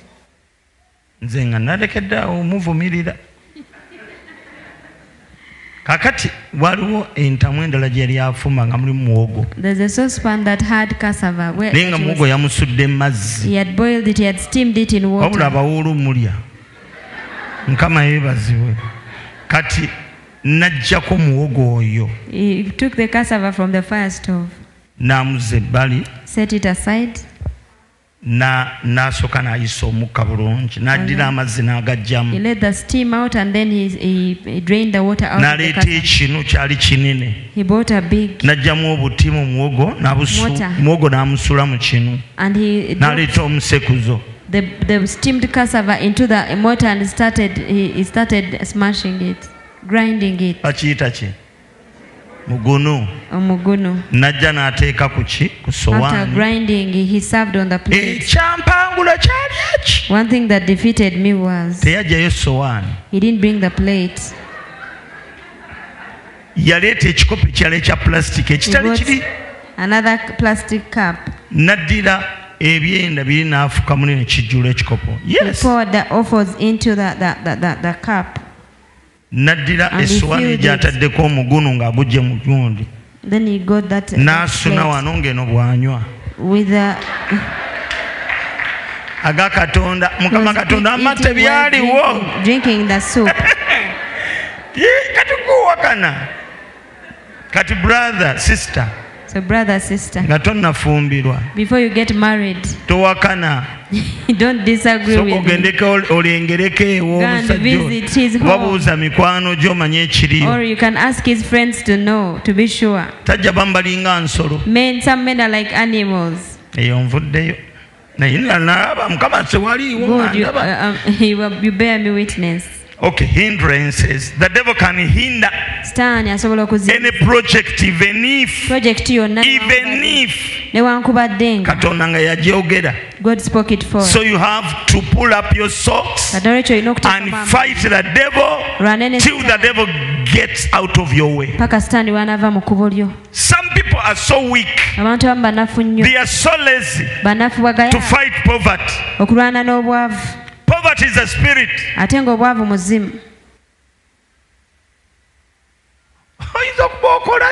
You may be so hardworking. Working so hard does not defeat poverty. Work hard, but also rectify your spiritual world. There are people that I know that I've been praying for them. Different families. They perform well in class. When they come to class, they get headaches and also they sweat and their eyes go blind. When the results come back, they have failed. And the teachers are perplexed. akola bulungi. They perform well in class. Batuka ku finals But when they get to finals, they always. Nsi ya mwoyo mbi. Spiritual realm is still bad. Either eri mu lubaale Either they obeddogo or witchcraft. Kati obwavu Now poverty busobola okuzaalibwa nga buli mu line can be born mu musaayi. in your bloodline. Ate neebeerayo obwavu But there's also some nga baloga buloge. witchcraft, poverty that you're bewitched. Anje mu family omwo, in that family, family zaffe ennungi bannange. Our families are amazing, they're not bad. Jesus said a man is worst enemy will be a member of his family. Abamu mu family ezimu some families, baba baagala okugaggawala, when people want to get rich, balondayo oba mwana oba ani, they choose either a child or ne someone. bagenda bakola emikolo gyabwe, They perform their ceremonies, ne beeyambulira ku mwana oyo. then they strip off everything onto that child. Sisobola kukkiriza mwana wange genda kuwummula. I can't permit my child to go away from me for holidays. Babikola ng'okyali muto. When you're still young, they do it to you. Buno ogende wa ssenga wo owummule. You go to your aunt for Gende wa uncle holidays. wo owummule. Go to your uncle for holidays. Tomanye wa. You can never know where they're going. Kino ekiteeteeyi ssenga wo yakikuwadde. Your auntie gave you this dress. Mugulire abaana engoye mmwe. Please buy clothes for your own Si buli children. kye bamuwa nti kibi. Not whatever they are given is bad. Naye abamu babikola. But some bad Ani people agamba do mbu it. kituufu? Who says I'm right? Ngambira muno nti nange nabikola. Tell your neighbor, I did this before also. Bitasoboka gunno bigamba muno. Mukama yeebazibwe. No, Amen. abantu beeyambulira ku bannaabwe. People strip off upon others. Ne Sitaani ndowooza engeri gye yalaba Katonda, But I guess because the devil saw God, yaddira ebikoligo byaffe he got all our yokes n'abyeyambulira ku Yesu. and he put them upon Ffe ne Jesus. tufuluma nga tetuliiko musango. And we came out to Ye that, ataalina musango Him that is n'afuuka ekibi ku lwaffe. became sin for our sake. Kale Sitaani bw'atyo bw'akola. This is what the devil also Akana does. tekalina musango. They are blameless. N'atwala ekiteeteeyi mu ssabo ne They take kisuli their dress ne to bakikolirako shrine emikolo. overnight and they perform ceremonies on Genda it. okiwe omwana wa brother wo Give it to your brother's osobole okuba child, daughter, obulungi. so that you can fare well. N'endwadde ezimu ze zibaluma. Some of the illnesses, Waliwo abazeeyambulula. people strip off those. Abamu bazeeyambula ne bateeka mu crossroads. Some people strip them off and throw them in the crossroad. Naga anaasooka okuyita oyo anaakyambala. The first passerby is the one that will. Kyova olaba ffe tuva mu mayumba This is nga where twambadde we omusaayi gwa Yesu, Put on the nga blood of twambadde Jesus. engatto ez'omwoyo. Put on We spiritual tread shoes. upon scorpions and snakes and nothing hurts us. Ku njaba ne ku misota ne batabawo kitukola kabi. But for you, you just got out like a bird. Fuluma nga kinyonyi. You don't know what is going on in the world. Tumanyi naki kigenda mu maaso mu nsi. Those crossroads, Ezo crossroads people amasanganzira. have problems. Abantu balina They don't ebizibu bingi. sleep at night. Tebebaka ekiro. That's why sometimes Nsonga lwaki we olumu put away sleep because we want to fight those things. kubanga twagala okulwana Ensi y'omwoyo y'abantu ejjuddemu The ebizibu. spiritual world is full of problems. Oyo omukazi mujja asobola okugendera ew'omuntu ne bafuwa eŋŋombe. A rival can go to the Nafuwa shrine bufuuyi oli ate ye and they tafuwa blow. olumu. They don't do it sometimes. Asasula busasuzi. They pay someone else to do it. Genda onfuuyire ng'emmindi Go ssaawa and blow 2. this pipe every day at 8 p.m. Buli lunaku nkuwa mutwalo. Every day I shall give you 10,000. Nsasula Saturday I pay you over the weekend on Saturday. mitwalo 6. 60,000. Ng'oyogera erinnya You mention the name. Moses olwoyingira mu Moses, nnyumba Moses, every mutabuke ne time you mukazi enter the house. Get misunderstandings with your wife. Moses. Moses. Baba bajja kutabuka, mujja kutabuka. Don't you wait, they will Baba have bajja kutabuka. misunderstandings. Ogenda okulya bw'otuuka mu lujja Every ng'owulira time you get into the compound, ng'ekitambo kikwambala. the spell comes over you. Okulaba omukazi ng'alinga ezzike Then the ettembeeyi. woman looks like a hawking chimpanzee. Angi egeza nga yeeyogeza kiri kikwambadde. Then something comes over you. Olikayo dadi ng'owulira Daddy nga will come back. You feel like, emmindi ng'ekola. you know, the pipe is at work. Ogenda okulira ogambako akagambo katono All ng'owulira of a sudden, ojjula. when they say small thing, you Toyagala feel kaana so annoyed. kakusemberera. You don't want any child Owulira close to you. obukyayi. You feel that hatred. Kumbe oli afuwa mindi. Yet they're blowing the pipe. Moses paka lw'anaava mu Moses, nnyumba omwo. until they leave this house. Ogenda okulaga nti bannanga amaka gano gantamye. Says, I'm so fed up of this man. Kangende ne pangisize. Let me go rent outside. Ogenda wa mukazi mulala She awongoddukawo. goes and then he goes and abandons the marriage, the home. Then she goes to judge and says, they don't go back home anymore. Jaja, you are the best. You are amazing. See how hard I work. Pipes. I don't believe that a civilian or someone who is not militant can have eternal peace in salvation. I don't believe it. And I never believe it. You see the things you want to rise up, the levels you want to go. There are more problems at the top than the bottom. Wow. No way. You know, this is what you assume. You're waiting for your day. You know, be elevated to the high places. Those rich men, they have a lot of problems. Everyone wants to test out their witchcraft, they try on them. The Apostle Paul says, because a great and effectual door has been opened unto me, many are my adversaries. Every time you see big things coming your way, enemies are on the increase. The enemies, but your prayer levels are still the same. You've got a new position. Your former position is the same way you still pray. How do you expect to get a breakthrough?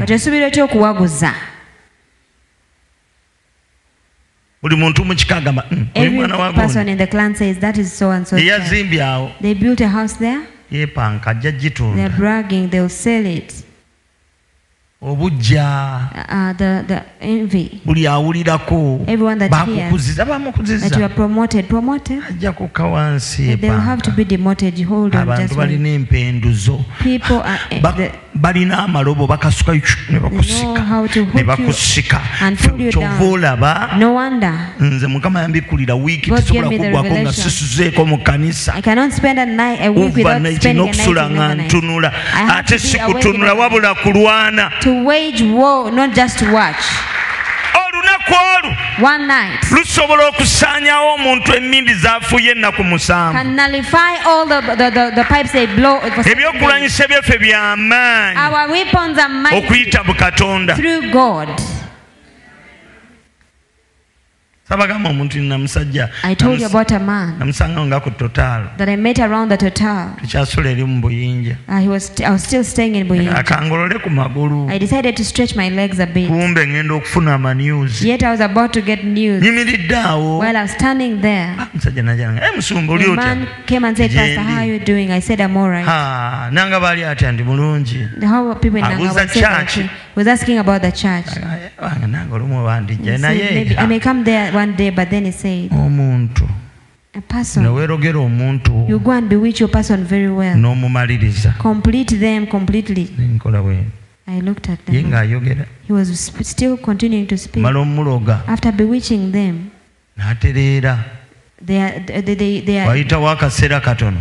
after a short while, you hear that they've gone to Nanga. You hear.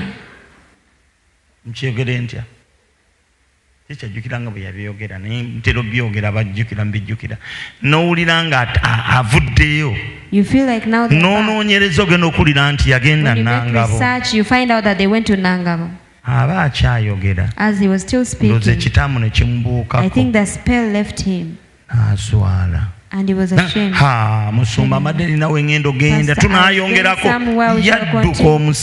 The man took off.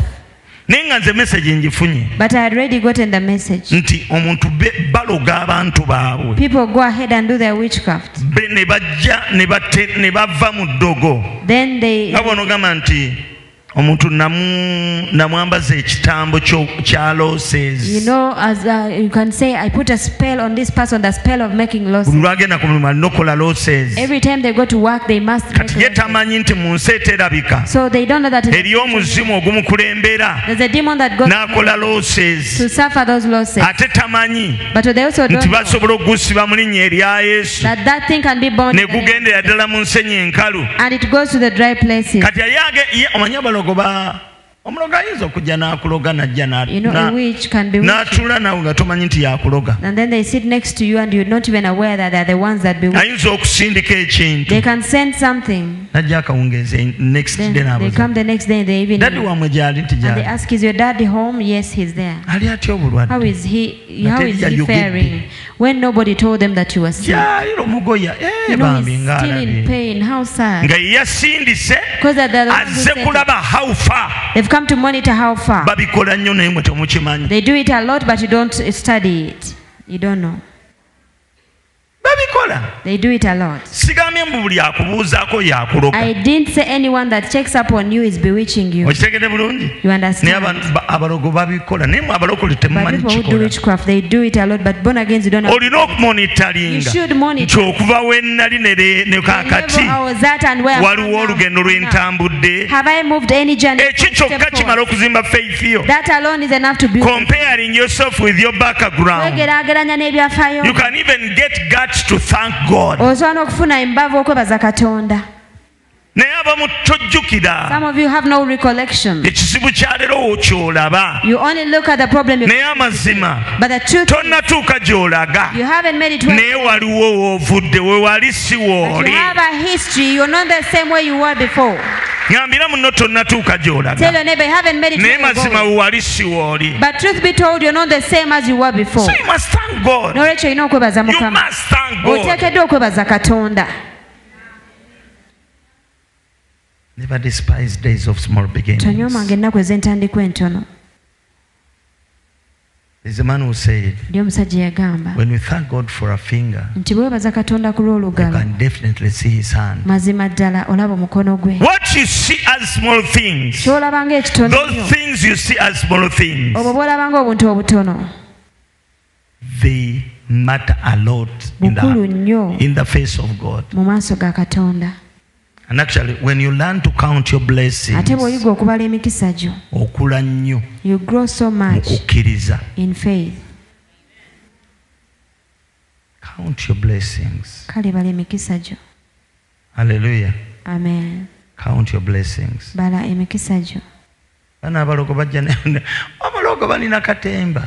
wishes are they're dramatic. They always come to check how far.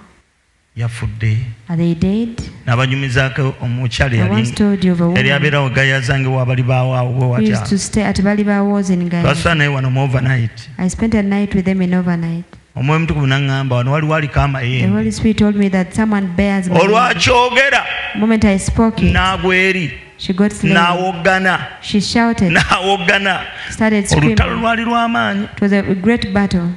Until they were delivered from demons. From back then, after I would leave the overnight sermon, I wouldn't go home so fast. I would keep around the church. While I was still here at 9 a.m., the lady returned. And I asked, what's the matter? She said, I spent the night here.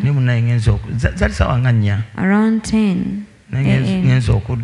She said, when I went back home, I met with problems. I asked her, what problems are those? She said, when I left here, I went to rest. While I was still asleep around 8, 9, outside, powerful,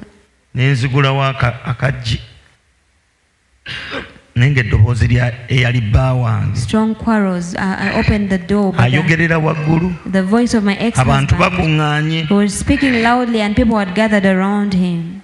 I asked, what was he saying? He was quarreling with the witch. He went to one witch. And I don't know what they asked them for. He said, my mayembe are instant. They kill instantly. So he sent them on Friday night. But that same woman had spent the Friday night. So he told them to prove to you. You go. Where your wife where she's renting. You'll find seats in the compound. So the man came with all the faith. You know, those people who do witchcraft have such great faith. When he got there, ng'amanyi yafiiridde mu nnyumba. He thought the woman had died in her house. oba baamukonkona awo sikyajjukira. I don't remember whether they knocked on her house. Bagenda okulaba ng'oli mwali. And they realized she was alive and well. This is where the quarrel started. Ojja kunziriza ssente zange. You must pay me back. Ojja kunziriza ssente zange. You need to give me back my money. Bangambye n'embwa y'omukazi edda okuba ng'efudde. Kakati ayinza otya okuba nga mulamu. Abantu ne bakuŋŋaana. People gathered around. Bw'amala okuyitamu ebyo byonna ate n'atya. After that he was afraid. Naga kangende nnoonye musumba. Let me go out and look for pastor to pray for me again. Nenze bwe yamala okunyumya. After that conversation, nengatta amayembe.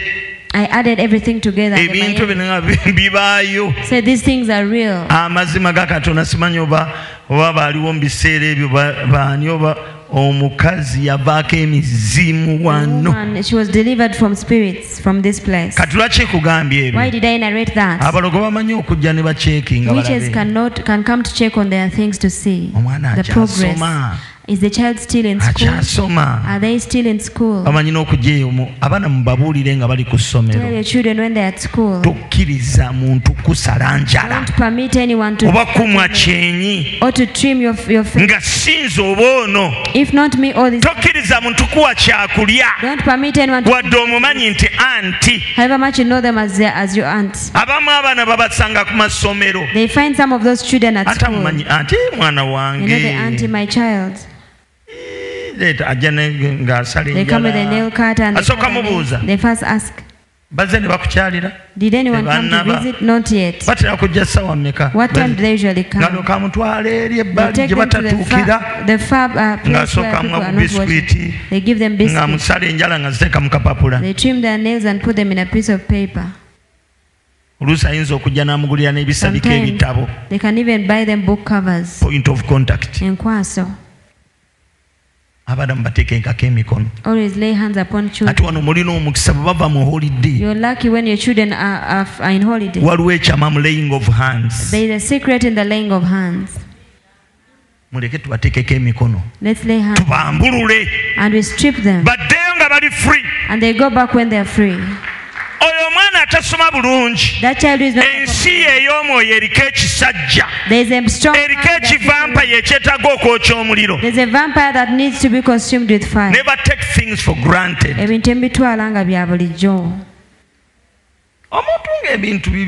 When things are bad, then the spiritual world is also doing bad.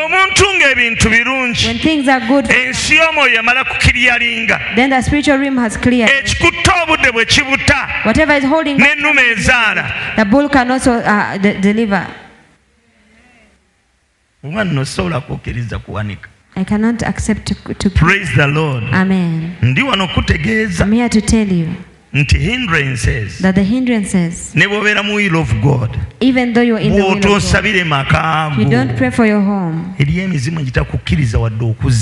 are demons that will not permit you to construct. Demons are persons without bodies.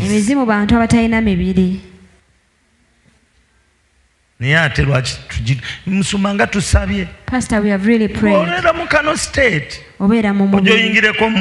You enter into the spirit. You'll see the victory that you receive. This is why I enjoy overnight a lot.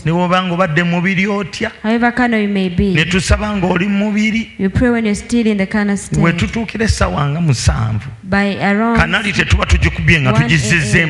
we have defeated all the carnality.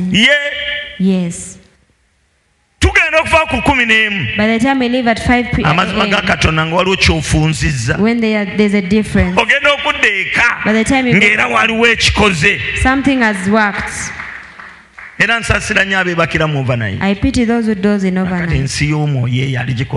How will they rectify the spiritual world? The spiritual world, when it is not sorted. Even if you go to the king of England, and it spits on you, you'll never make money and it accumulates in your hands. obwavu tebabuwangula nakola nnyo kyokka. Poverty is not only defeated by hard work. Nenda osooka kutereeza nsi ya mwoyo. But you must first sort out the spiritual. Tubola abana abasamize bagamba. This is why the sorcerers say. Genda ku kikempewo zikufuuweko. That go to your clan and let the spirits blow over you. Genda otereeze ebyeka. Go and settle the family thing. Kati bo balowooza. They presume. Nti Lubaale agaba ebyolubeerera. That what Lubaale gives is permanent. Naye affe abamanyi Sitaani n'obufere bwe. But for us to know the devil and his trick. Tomuwanga wadde inchi mu bulamu bwo. Talina kyagaba kya lubeerera. There is nothing he gives that is permanent. Kyakuwa kikujjako. He always takes what he gives you. Newe kiba kirudde naawe. Even if you have it for long. Renewing. You must keep renewing. But we want to thank God that whatever God gives you, don't have to renew it. When he opens that door, no one can shut it. Just like the bird hatches eggs that he did not lay. So there's a person that gathers accumulates wealth. That is not honest, that is not real. When their life is still when they are at midlife, they will lose their riches. And in the end, they will become poor old fools. Praise the Lord. Amen. I want to tell you, ministry, even if it is a ministry, even our daily normal lives, I focus a lot on rectifying my spiritual world. I have to make sure that I am under an open heaven, where angels go up without traffic jam, and they come down, they descend and ascend without any hindrance. Amen. Amen. Do you pray? Ask your neighbor. Have you entered in the spiritual realm before? You hear someone calling, Nankabirwa, how are you? I'm still praying. Tell them I'm almost done. They didn't even 3 more minutes, please. Can you be in the spirit and also hear what is happening? Which means you don't go in depth. When a person is deep in the spirit, they're not aware of what's happening in their surroundings. People who disappear into the spiritual realm of demons, even a pastor, they can kick him. They can even bite him. They're unaware of who he is. They're unaware of their other time. And when they're back to their senses, they look around. Now, how did I get here? They crossed over, they didn't know how to. Even in prayer, go deep. Every time you disappear, that's when you get the right thing. Where you go deep into the deep, that is where the voice of the Lord is. In the deep are the good dreams. In the deep is everything. Cast your net deep. But the devil is against is against going far. Pharaoh told Moses, I've allowed you to go, but don't go very far. Don't go very far. There is a voice which tells you, get saved, but don't go very far. The things of going for baptism, please. You don't need to go for immersion. Don't go very far. You don't have to tithe. You don't have to give offerings. Frequenting to church, excuse me, you just go to on Sundays. Don't go very far. The devil says don't go very far. Because he knows the secret. When you go far, the big fish are on the deep. Only the silver fish are. When you go to you build because the big boats are anchored in the deep. The Boeings don't fly from here. They are moving, but you can't hear. You can't know that they're there. higher altitudes. Bogenda waggulu. Eyo gye zibuukira. They fly in high altitudes. Neeyita ku ggwanga nga terimanyi okuggyako bano abalaba. No one can know apart from be bamanya mu bwengula ne bamanya ennyonyi ya Uganda eyiseewo. Ugandan plane has passed. Eyo twagigaana okusaalimbira mu bwengula bwaffe lwaki eyiseewo eyo oba yabalabe. Maybe belongs to the enemies camp. Buuza muno obuukira wa. Where do you fly? Higher altitudes. How high do you fly? Is it the high altitudes? The higher altitudes that you fly. The higher the altitudes, the less the storm. There is a huge storm here where we see. You must be an eagle. When you go higher, you soar. Say. You have to fight hard and fly. You have to beat your wings and fight with the storms. Go to the deeps. Fast. I came across a man. I've been fasting. How many days? 40 days. 40. I'm breaking out. I break at midday every day. Pastor, it has not treated me well. I'm about to complete the fast. 40 days.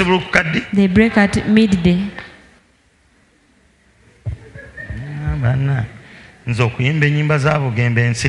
You know how to...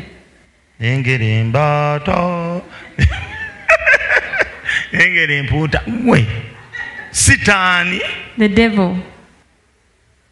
You think he's your brother?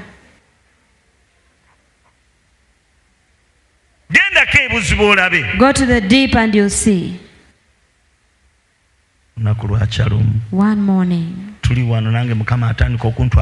God had started to take me deep. He said, sell one of the items I've given you and offer me 20 million. You'll see. God, are you taking from me what you gave me? I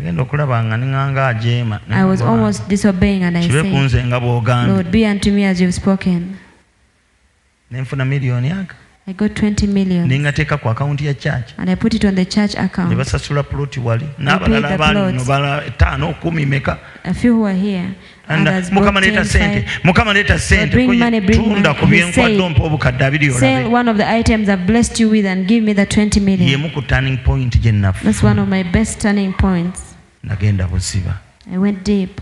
I left the small offering and I went to the bigger one. As the Spirit led me, and my life was transformed. I didn't own land in the countryside. Now I have it for the graveyard. I even built a house there. I built something there. And everything was changed. And it's continuing to change. Deep calls upon deep. Amen. Amen. When you sit in church and they're praying, close your eyes. After all, I'm present, you say. You look and gaze upon people praying. This woman, the way God made her, I can't do that. Look at her. Look at how she's squeezing the face. It's not because they have a lot of problems. They have decided to go deep. From 5K, 10K, that is what you give. And you want to fight against poverty. Which one? Give 50K and let's see how you lose your skin. Deep. Go deep into forgiveness. This means stooping low. Ending with it is hard with women. I say, at least you hit me hard and I'll hit you lightly. I'll not lose. Be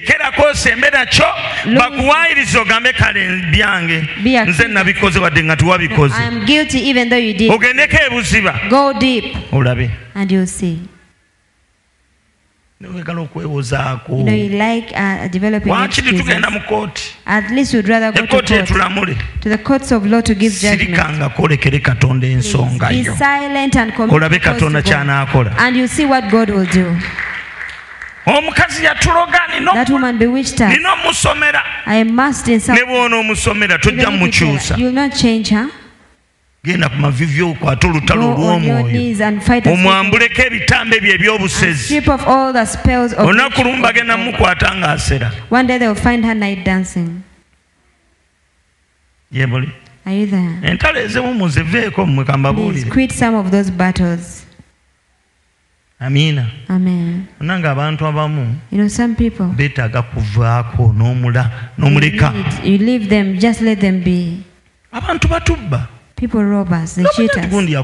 You know that someone cheated you. Like now fighting with this one.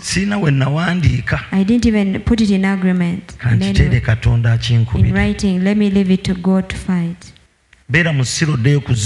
Become a foolish and go back to zero. A righteous person falls 7 times and the Lord lifts them up. Amen. But whoever cheated you will never leave that same level. Some of you don't know how God fights. Sometimes God prepares a table, banquet before your enemies. That is also a form of fighting. Without a person dying, they become poor. They can't ask you for 1K. You sit, you eat as they watch. He almost want to ask you, no, are you still feeding on what you eat? But you can't ask them. Some people let them be. Let them be. When they are hard,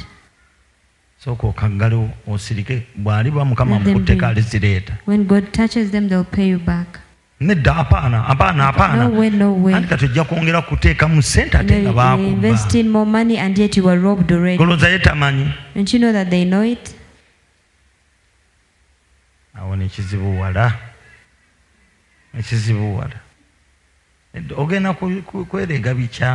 You know you're going to fight. Are you going to fight carnally? Go to police and they will take more money from you. Once they notice that you have a high pressure, they're like, now we've got a garden. If you arrest them quick enough, we shall not benefit. So you must elongate the story so that our children will go back to school. Slowly by slowly. After the child goes back to school, so the brother does enough, there they are. They release them on police board and they ask you for evidence. You lost and you're losing more money. Maybe sometimes you should commit our issues to God, to open another door for us to go through. I request you to take your eyes from what was and let's believe for what so that we may progress. Praise the Lord. Amen. Okay, you're clapping, but it's not that easy. It's not easy because you don't have a loan. If you took a loan, I will not give it to you. Commit them to God. Look upon God. Miracles do happen. We can pray and God performs a miracle and you pay your bills minus that money.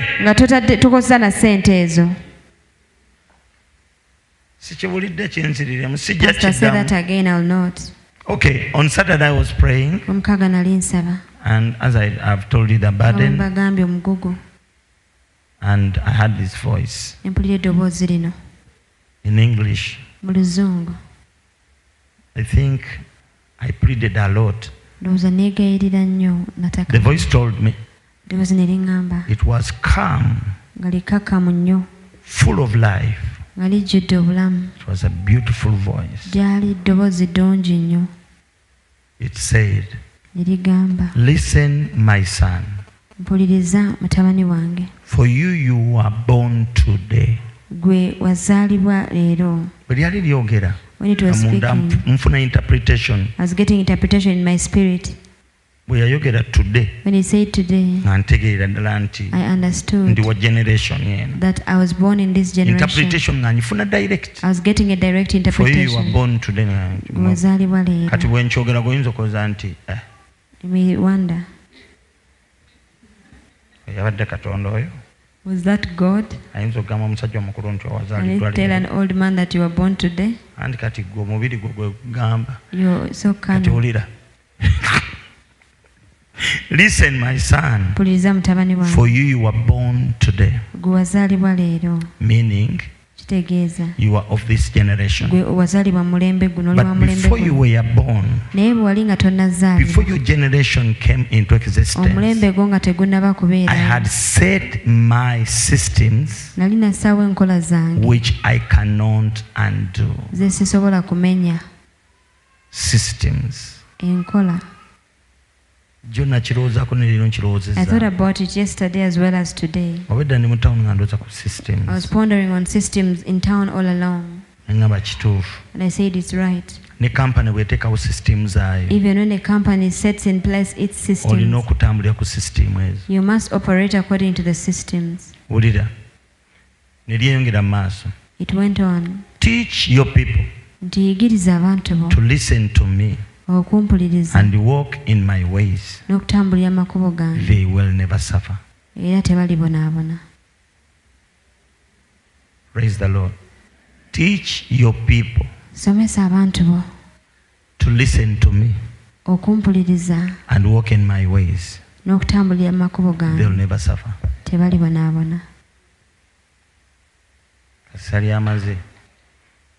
After, I had nothing more to add. I asked Tina to get me a pen and write down the words.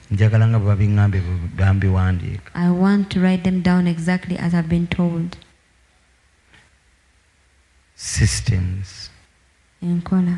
Godly systems don't change. The reason why there is a curse today in many families worldwide, people have changed godly systems. The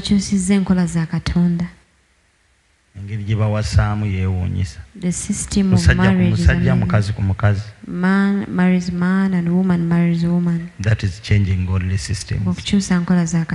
Not only that, there are many things which have changed. Amen. Amen. Systems ezobutonde zikyuse. The systems of nature have changed. System is a church. Church system. Ate church ye sitani. Ekyasinga okikola eddiini. Religion killed it the most. Manye eddiini tebangako bulokozi. Religion is not salvation. Ne mu ddiini temubanga mu bulokozi. And there is no salvation in religion. Never. Emyaka gyonna. This is why all the years. Bukya Ssekabaka ani yaleeta eddiini ono Ssekabaka mwanga ani? Muteesa yasooka.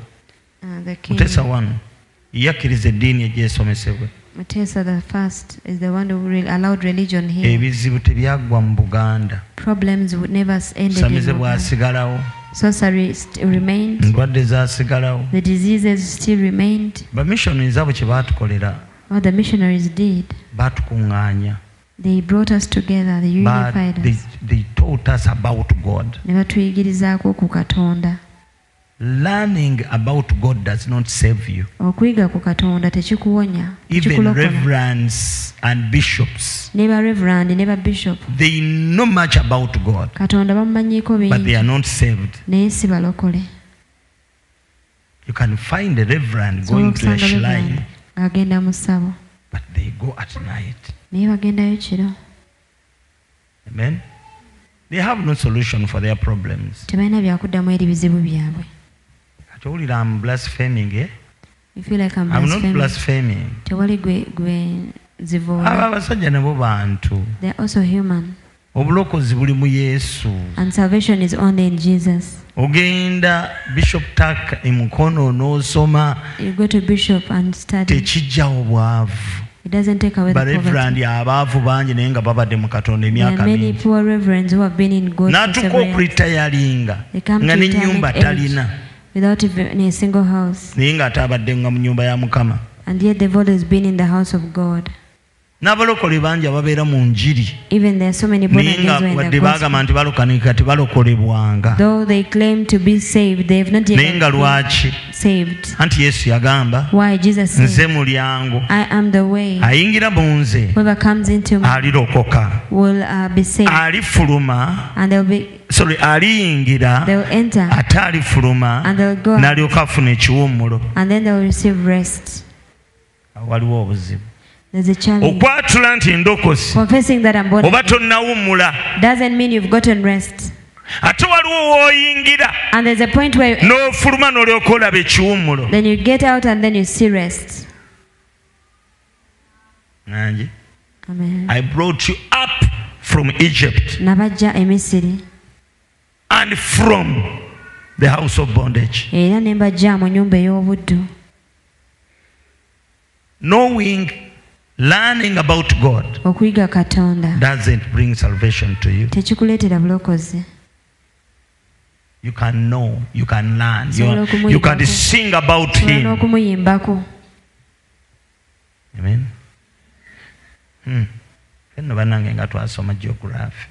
We studied geography. Do you know the Mississippi River? You know where it's located? Where is it? You know how long it is? Those who study about the Nile, have they ever been in Uganda? There's a difference between knowledge and an encounter. An encounter is very important. You can learn about Jesus. But to have an encounter with Him is where the salvation begins.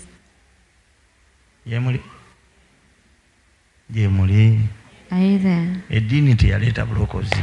Religion did not bring salvation. I was religious. You can't lie to me.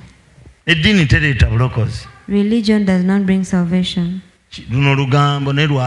This is a rumor. It's a hearsay. It happened in our days. When we were singing, I remember there were rumors. I think one of the deans had a shrine.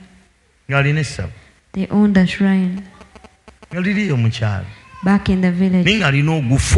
But they had a huge position in the cathedral.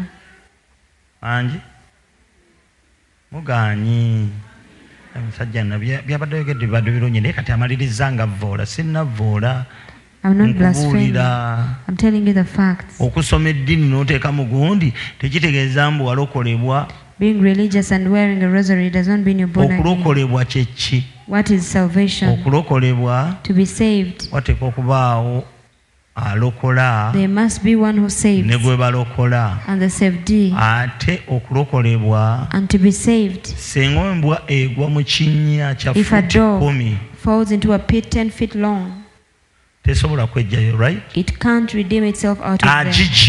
So the one that redeems it, the rescuer, is the Savior. Even the dog is the saved. The process is salvation. There are certain things we can't do for ourselves that we already failed at. When God saves us out of them, then He has saved us from those things. God can rescue you from problems.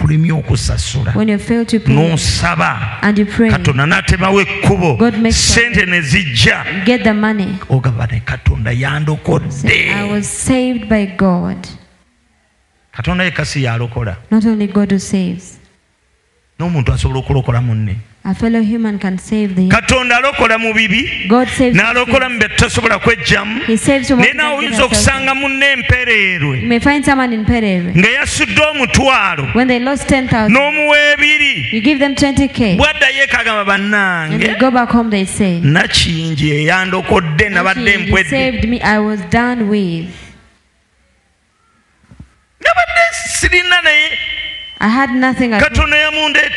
God brought them to me. Nze badakabira omutwalo yampadde ebiri. I was crying about 10 years they gave me. Planning engeri gyengenda okukalinnyako. I was planning how I was going to okuva empereero okutuuka ejjokolera. Empereero to Jokolera. Kasi yampadde ebiri nalinnya boda. Moment he gave me 20K, I took a border. Ye yandokodde.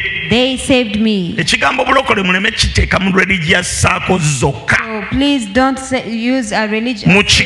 Mukigaziye. In only religious circles, broaden the word, the vocabulary. Sister wayinza okulokola. Your sister might save you. Tosobola kwejjamu Mukama gwakozesezza n'akukikujjamu. And God takes you out of a situation you couldn't save yourself out. Naye omulokozi w'abantu bonna ye Katonda. But God is the savior of all. Ye mulokozi chief bulokozi. He's the chief savior. Kubanga ye yatuyiirawo omubiri. Because he laid down his life. Ne tulokoka. And were saved. Mukama yeebazibwe. Amen. Naye ate nga muganda wayinza okulema okukikola. But your brother or sister may fail to do it for you.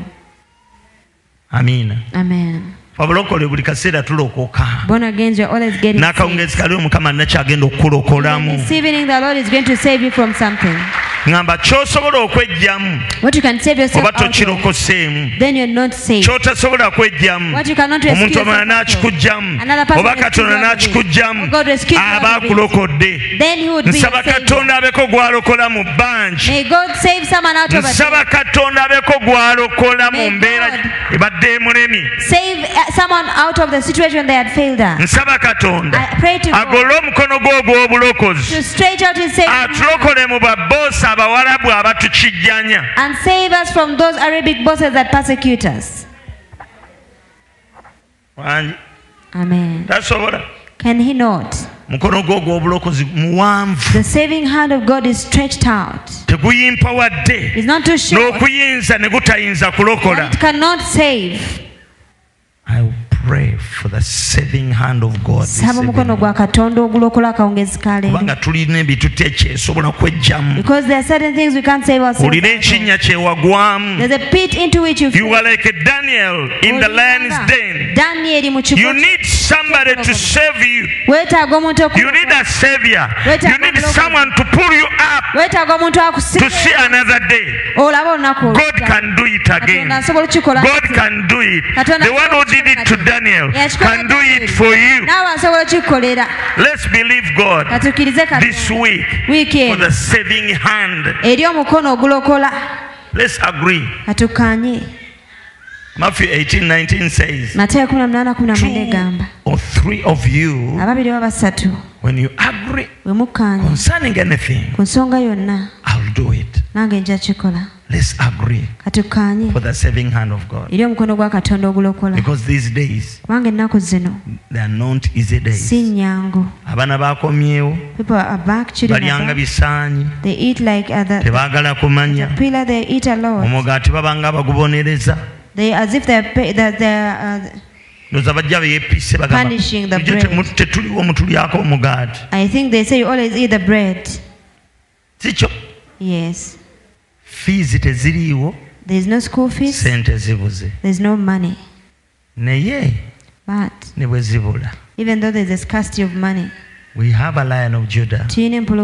Which can hunt for you. Pologoma tebulwa. It doesn't segregate. Ng'enoonya mmere ya mwana gwayo. When it's searching for food for its young ones. Bwekusanga gw'ofuuka emmere. You can become its prey if it finds you along the road. Pologoma tebulwa. It can never lack. It hardly lacks. Enoonya musaayi. Because it wants the blood. Bwetegwa ku nsolo gye naye egwa ku muntu. If not a fellow animal, it goes to a human. Kati mbuulira so tell me. Tuwanika ndugamba empologoma ya Yuda hunt for us. If you raise our hands and say the Lion of Judah jango tuyiggire. Bwedda side yene ereeta. When it goes this side, the other side it will have. Obwana bw'empologoma. The young ones of ene ey'ensi. The world busobola okunoonya ne bubulwa. May seek and naye ffe abanoonya Mukama empologoma ya Yuda tetuubulwenga kintu kirungi kyonna. We shall never lack any good thing. Because the Lion of Judah can fly. Can fly to Europe, South Africa, America, Arab countries. The Lion of Judah can fly and fetch food for you. Let's believe for the saving hand of God. You'll see. Every time you are expectant or you anticipate something, God does it. Who says, I'll be anticipating? What are you expectant of? What do you expect? You expect salvation. You're going to be expecting salvation. I want you to see yourself as one in a pit and you can't rescue yourself out of it. If you could, would you not have done it already? There's only one challenge. Failing to be expectant. Expect a miracle before the end of this week. God will never disappoint anyone who in him. He will never. David says, I was young. Behold, I'm old. I've never seen a righteous forsaken. No, his children begging for food. That was then in his days. In his days. But in our days, there is someone who died a shameful death, sacrificed his glory for the sake of your good life. The Bible says, what is the Lamb who was slain to receive glory, to receive honor? Jesus was slain to receive honor, to receive a blessing. And whatever he received, he said, I've given it to you. I've given it to the church. Now it's up to you. Whenever we pray, we are not begging. Whatever we pray for was paid for. When I tell you that God is going to save you this week, whatever you are going to believe for was paid for. Some of you, when you reach heaven, you feel so bad because you didn't know that what you had to believe God for was already yours. I want us to believe today. The money that you need, God already paid for it.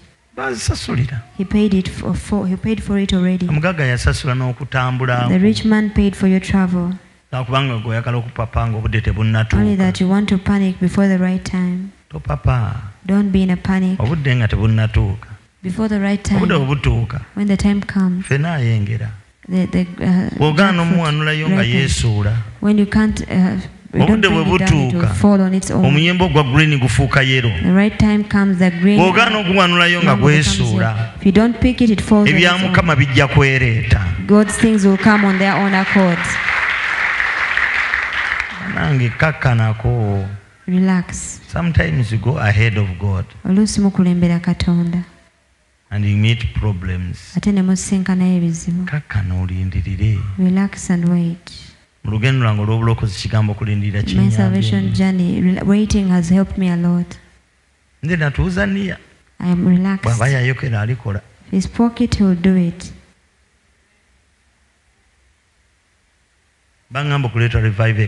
They told me that I'll bring a revival in Korea. I don't know anyone in Korea. I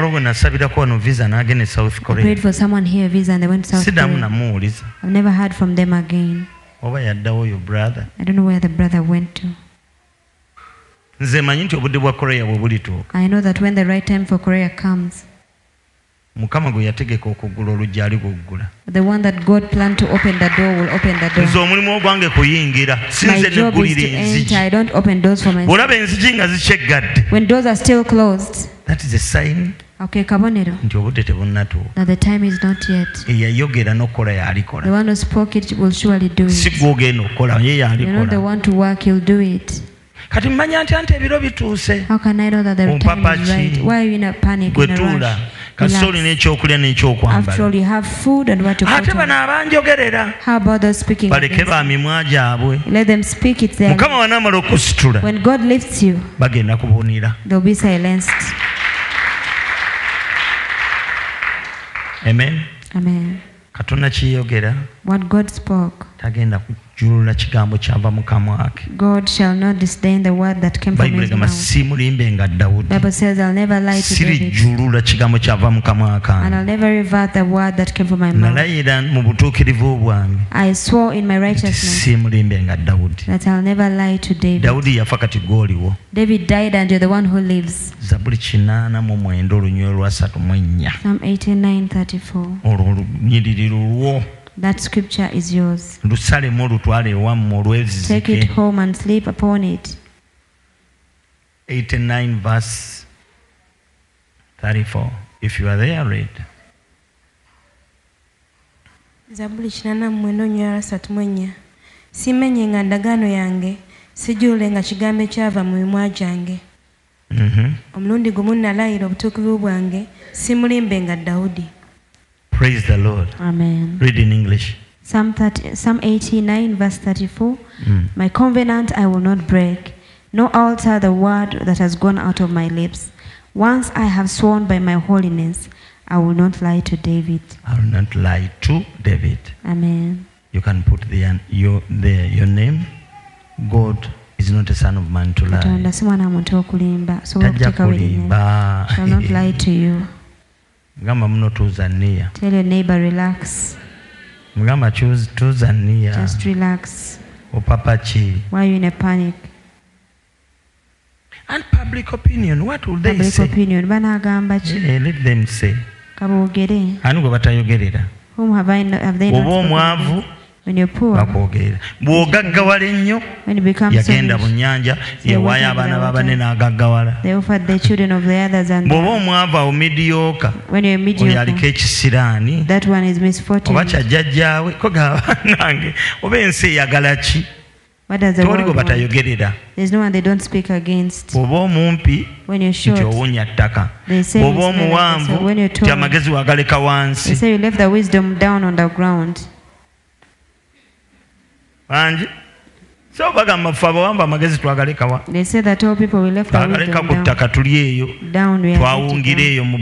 We are confused in the space. There's nothing that the world does not speak against. When you look good, she wants to steal our husbands. When you look pale, they say they lost all the money they had. When you're light skinned, what do they say? Wata mukizigo. Yakwata mbizigo. Mukizigo. Nti obugalo bwakola ki? Bwakona. The knuckles. Ensi eno. This world. Nti ate bw'oba n'enjala empanvu nti ate oli musambwa. You're a phantom. Anji. Kola ebikusanyusa nkasanyusamu Katonda ekitiibwa. Tojja kusanyusa bantu. You can't please everyone. Ani gw'olisanyusa? Whom can you ever please? Osiika enkoko ku mmande kuno nga tonasasula rent. Before you pay your landlord's rent. Landlord ayagala kujja mu luggi. The landlord wants to pluck out the door. Omwana bw'agwa ebibuuzo busiru bwa nnyina. When they fail exams, it is their mother's foolishness. Bw'ayita ebibuuzo, when they excel, ssanyu lya kitawo omwana mugezi nga nze. No, he's as wise as the father. Mwana mugezi nga nze. He is as wise as the father. Ensi eyogera. The world can speak. Konyiridde mbagamba bayabyani. And when you look good, they ensi eyogera. The world can speak. Bw'olinnya ku nnyonyi nga bagamba ki? When you board the plane, what do they say? Prostitute. Agenze kwetunda. Yes. Ali bw'aba musajja. If it's a man. Agenze kufera. Njaga. Agenze kutwala njaga. Nange muleke ensi n'ebigambo byayo. Leave the world with all its words. Nze sikyagala kusemberera bantu bigambo kunoonya bigambo. I don't want to have. Tonoonya bigambo bantu bye bakwogerako. Look for those words they ojja kutabukira bwereere. You'll be heartbroken. Ate tonoonya kusanyusa bantu. And don't look. Noonya kusanyusa Katonda. Please God. Nze kansabe. Let me pray. Bameka bakkiriziganya nange. How many of you agree with me? Nti omukono gwa Katonda ogulokola. That the saving hand of God gusobola tulokola before Saturday. Save us Saturday at Senator. Eyo njogedde nawala. It's too far. Kankirekerereyo.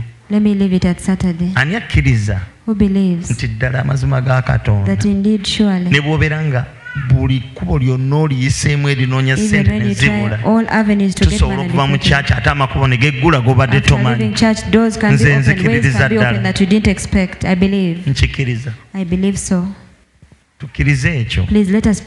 We are sons of God. What you believe for was paid for. We are not beggars.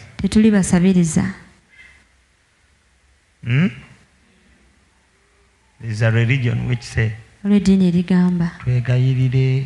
Let us beseech, beg. What are you beseeching? I don't plead. No. Need. What I believe for was paid for. It's mine. It was given to me. You are entitled to it. Entitlement okukifuna.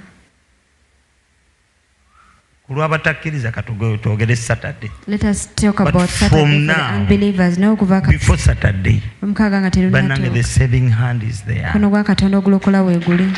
Bible says,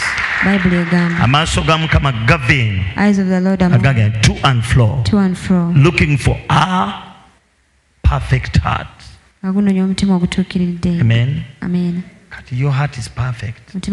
You are hoping to get salvation. Tekiwesa Katonda kitiibwa okutwala ku poliisi. Tekitwala kiwesa Katonda kitiibwa abaana okusula enjala. Nga bamanyi ojja mu kanisa. Ajja kubuuza Katonda lwaki tatuwadde emmere mami? Ogenda baddamu otya? Bwana bw'ennaku z'obulina amagezi. Daddy lwaki Katonda takuwadde ssente n'oyo omusajja ayomba? Ng'abaana tebannatubuuza. Let's believe.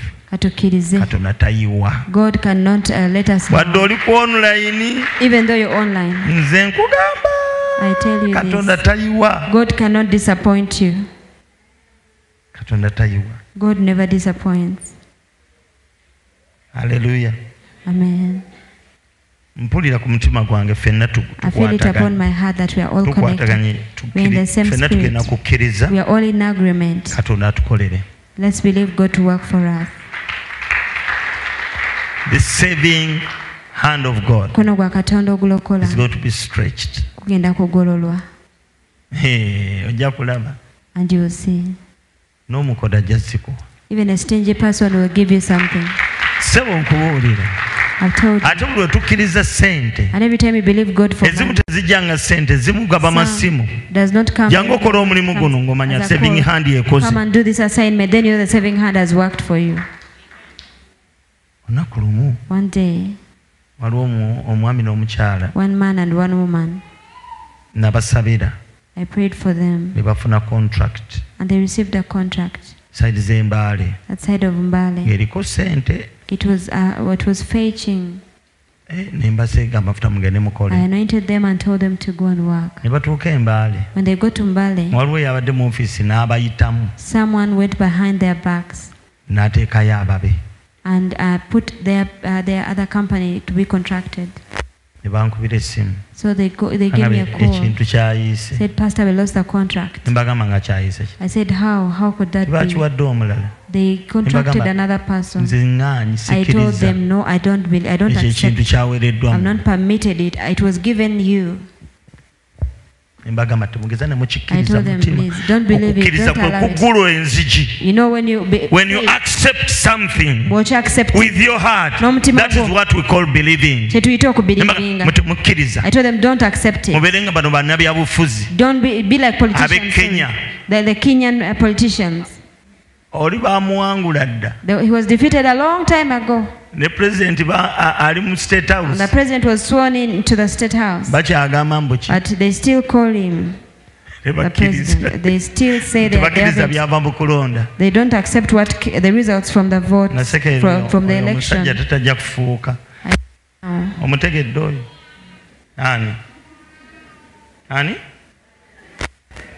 Odinga. He's always looking for wars. He refused. I refused. Sorry. So what happened next? I went back and told God no. It was given to the other one. 1 month passed. They had faith. And they dropped the company that they called them and they gave me a call. Weeks. Don't play with me. No. God gave it to these ones. What I confessed is what I believed, and that is what happened.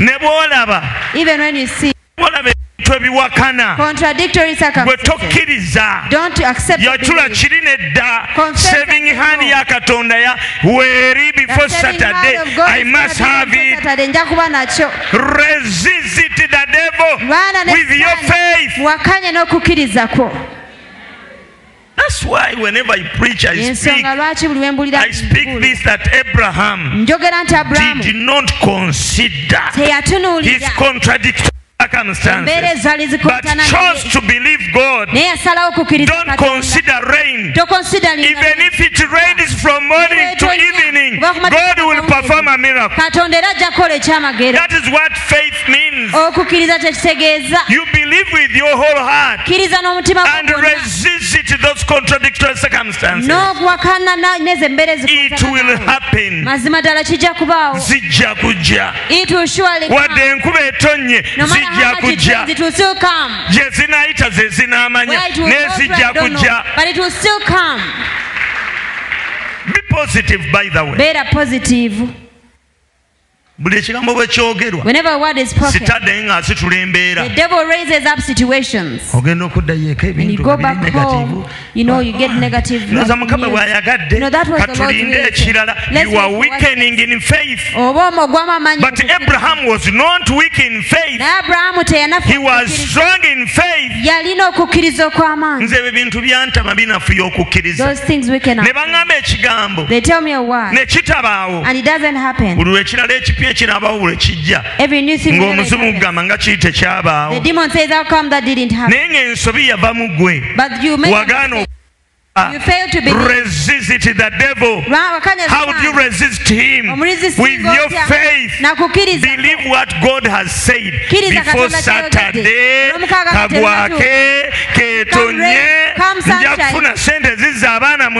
get money to take my children back in school. I'm going to surprise the landlady. I'll pay her all her cash. Keep confessing it. And don't talk alone on the street, please. You know, they will say, born again. It's true what they say. They speak alone. Please do it when you are alone, in secret. Mr. Chirinya, I went home when my avocado was not bearing fruit. And the person who gave me the plant told me, I got it from Viola's on Entebbe Road. That side. Entebbe Road, that side. So they said, how come it is not bearing fruit? And the one we planted is bearing fruit already. I said, I also don't know why. One day I left church. Avocado and oranges were in the oranges were and they said I didn't plant them well. It was already this high. It had to bear fruit from the short size. So they told me, uproot it. I said, uprooting? It is this high. You know, you need to put sand and stones. And then it bears fruit and then what? I said, no way, I've had it, but no, I don't agree. There's a time when you must be crazy. I said my own will bear fruit. I left church around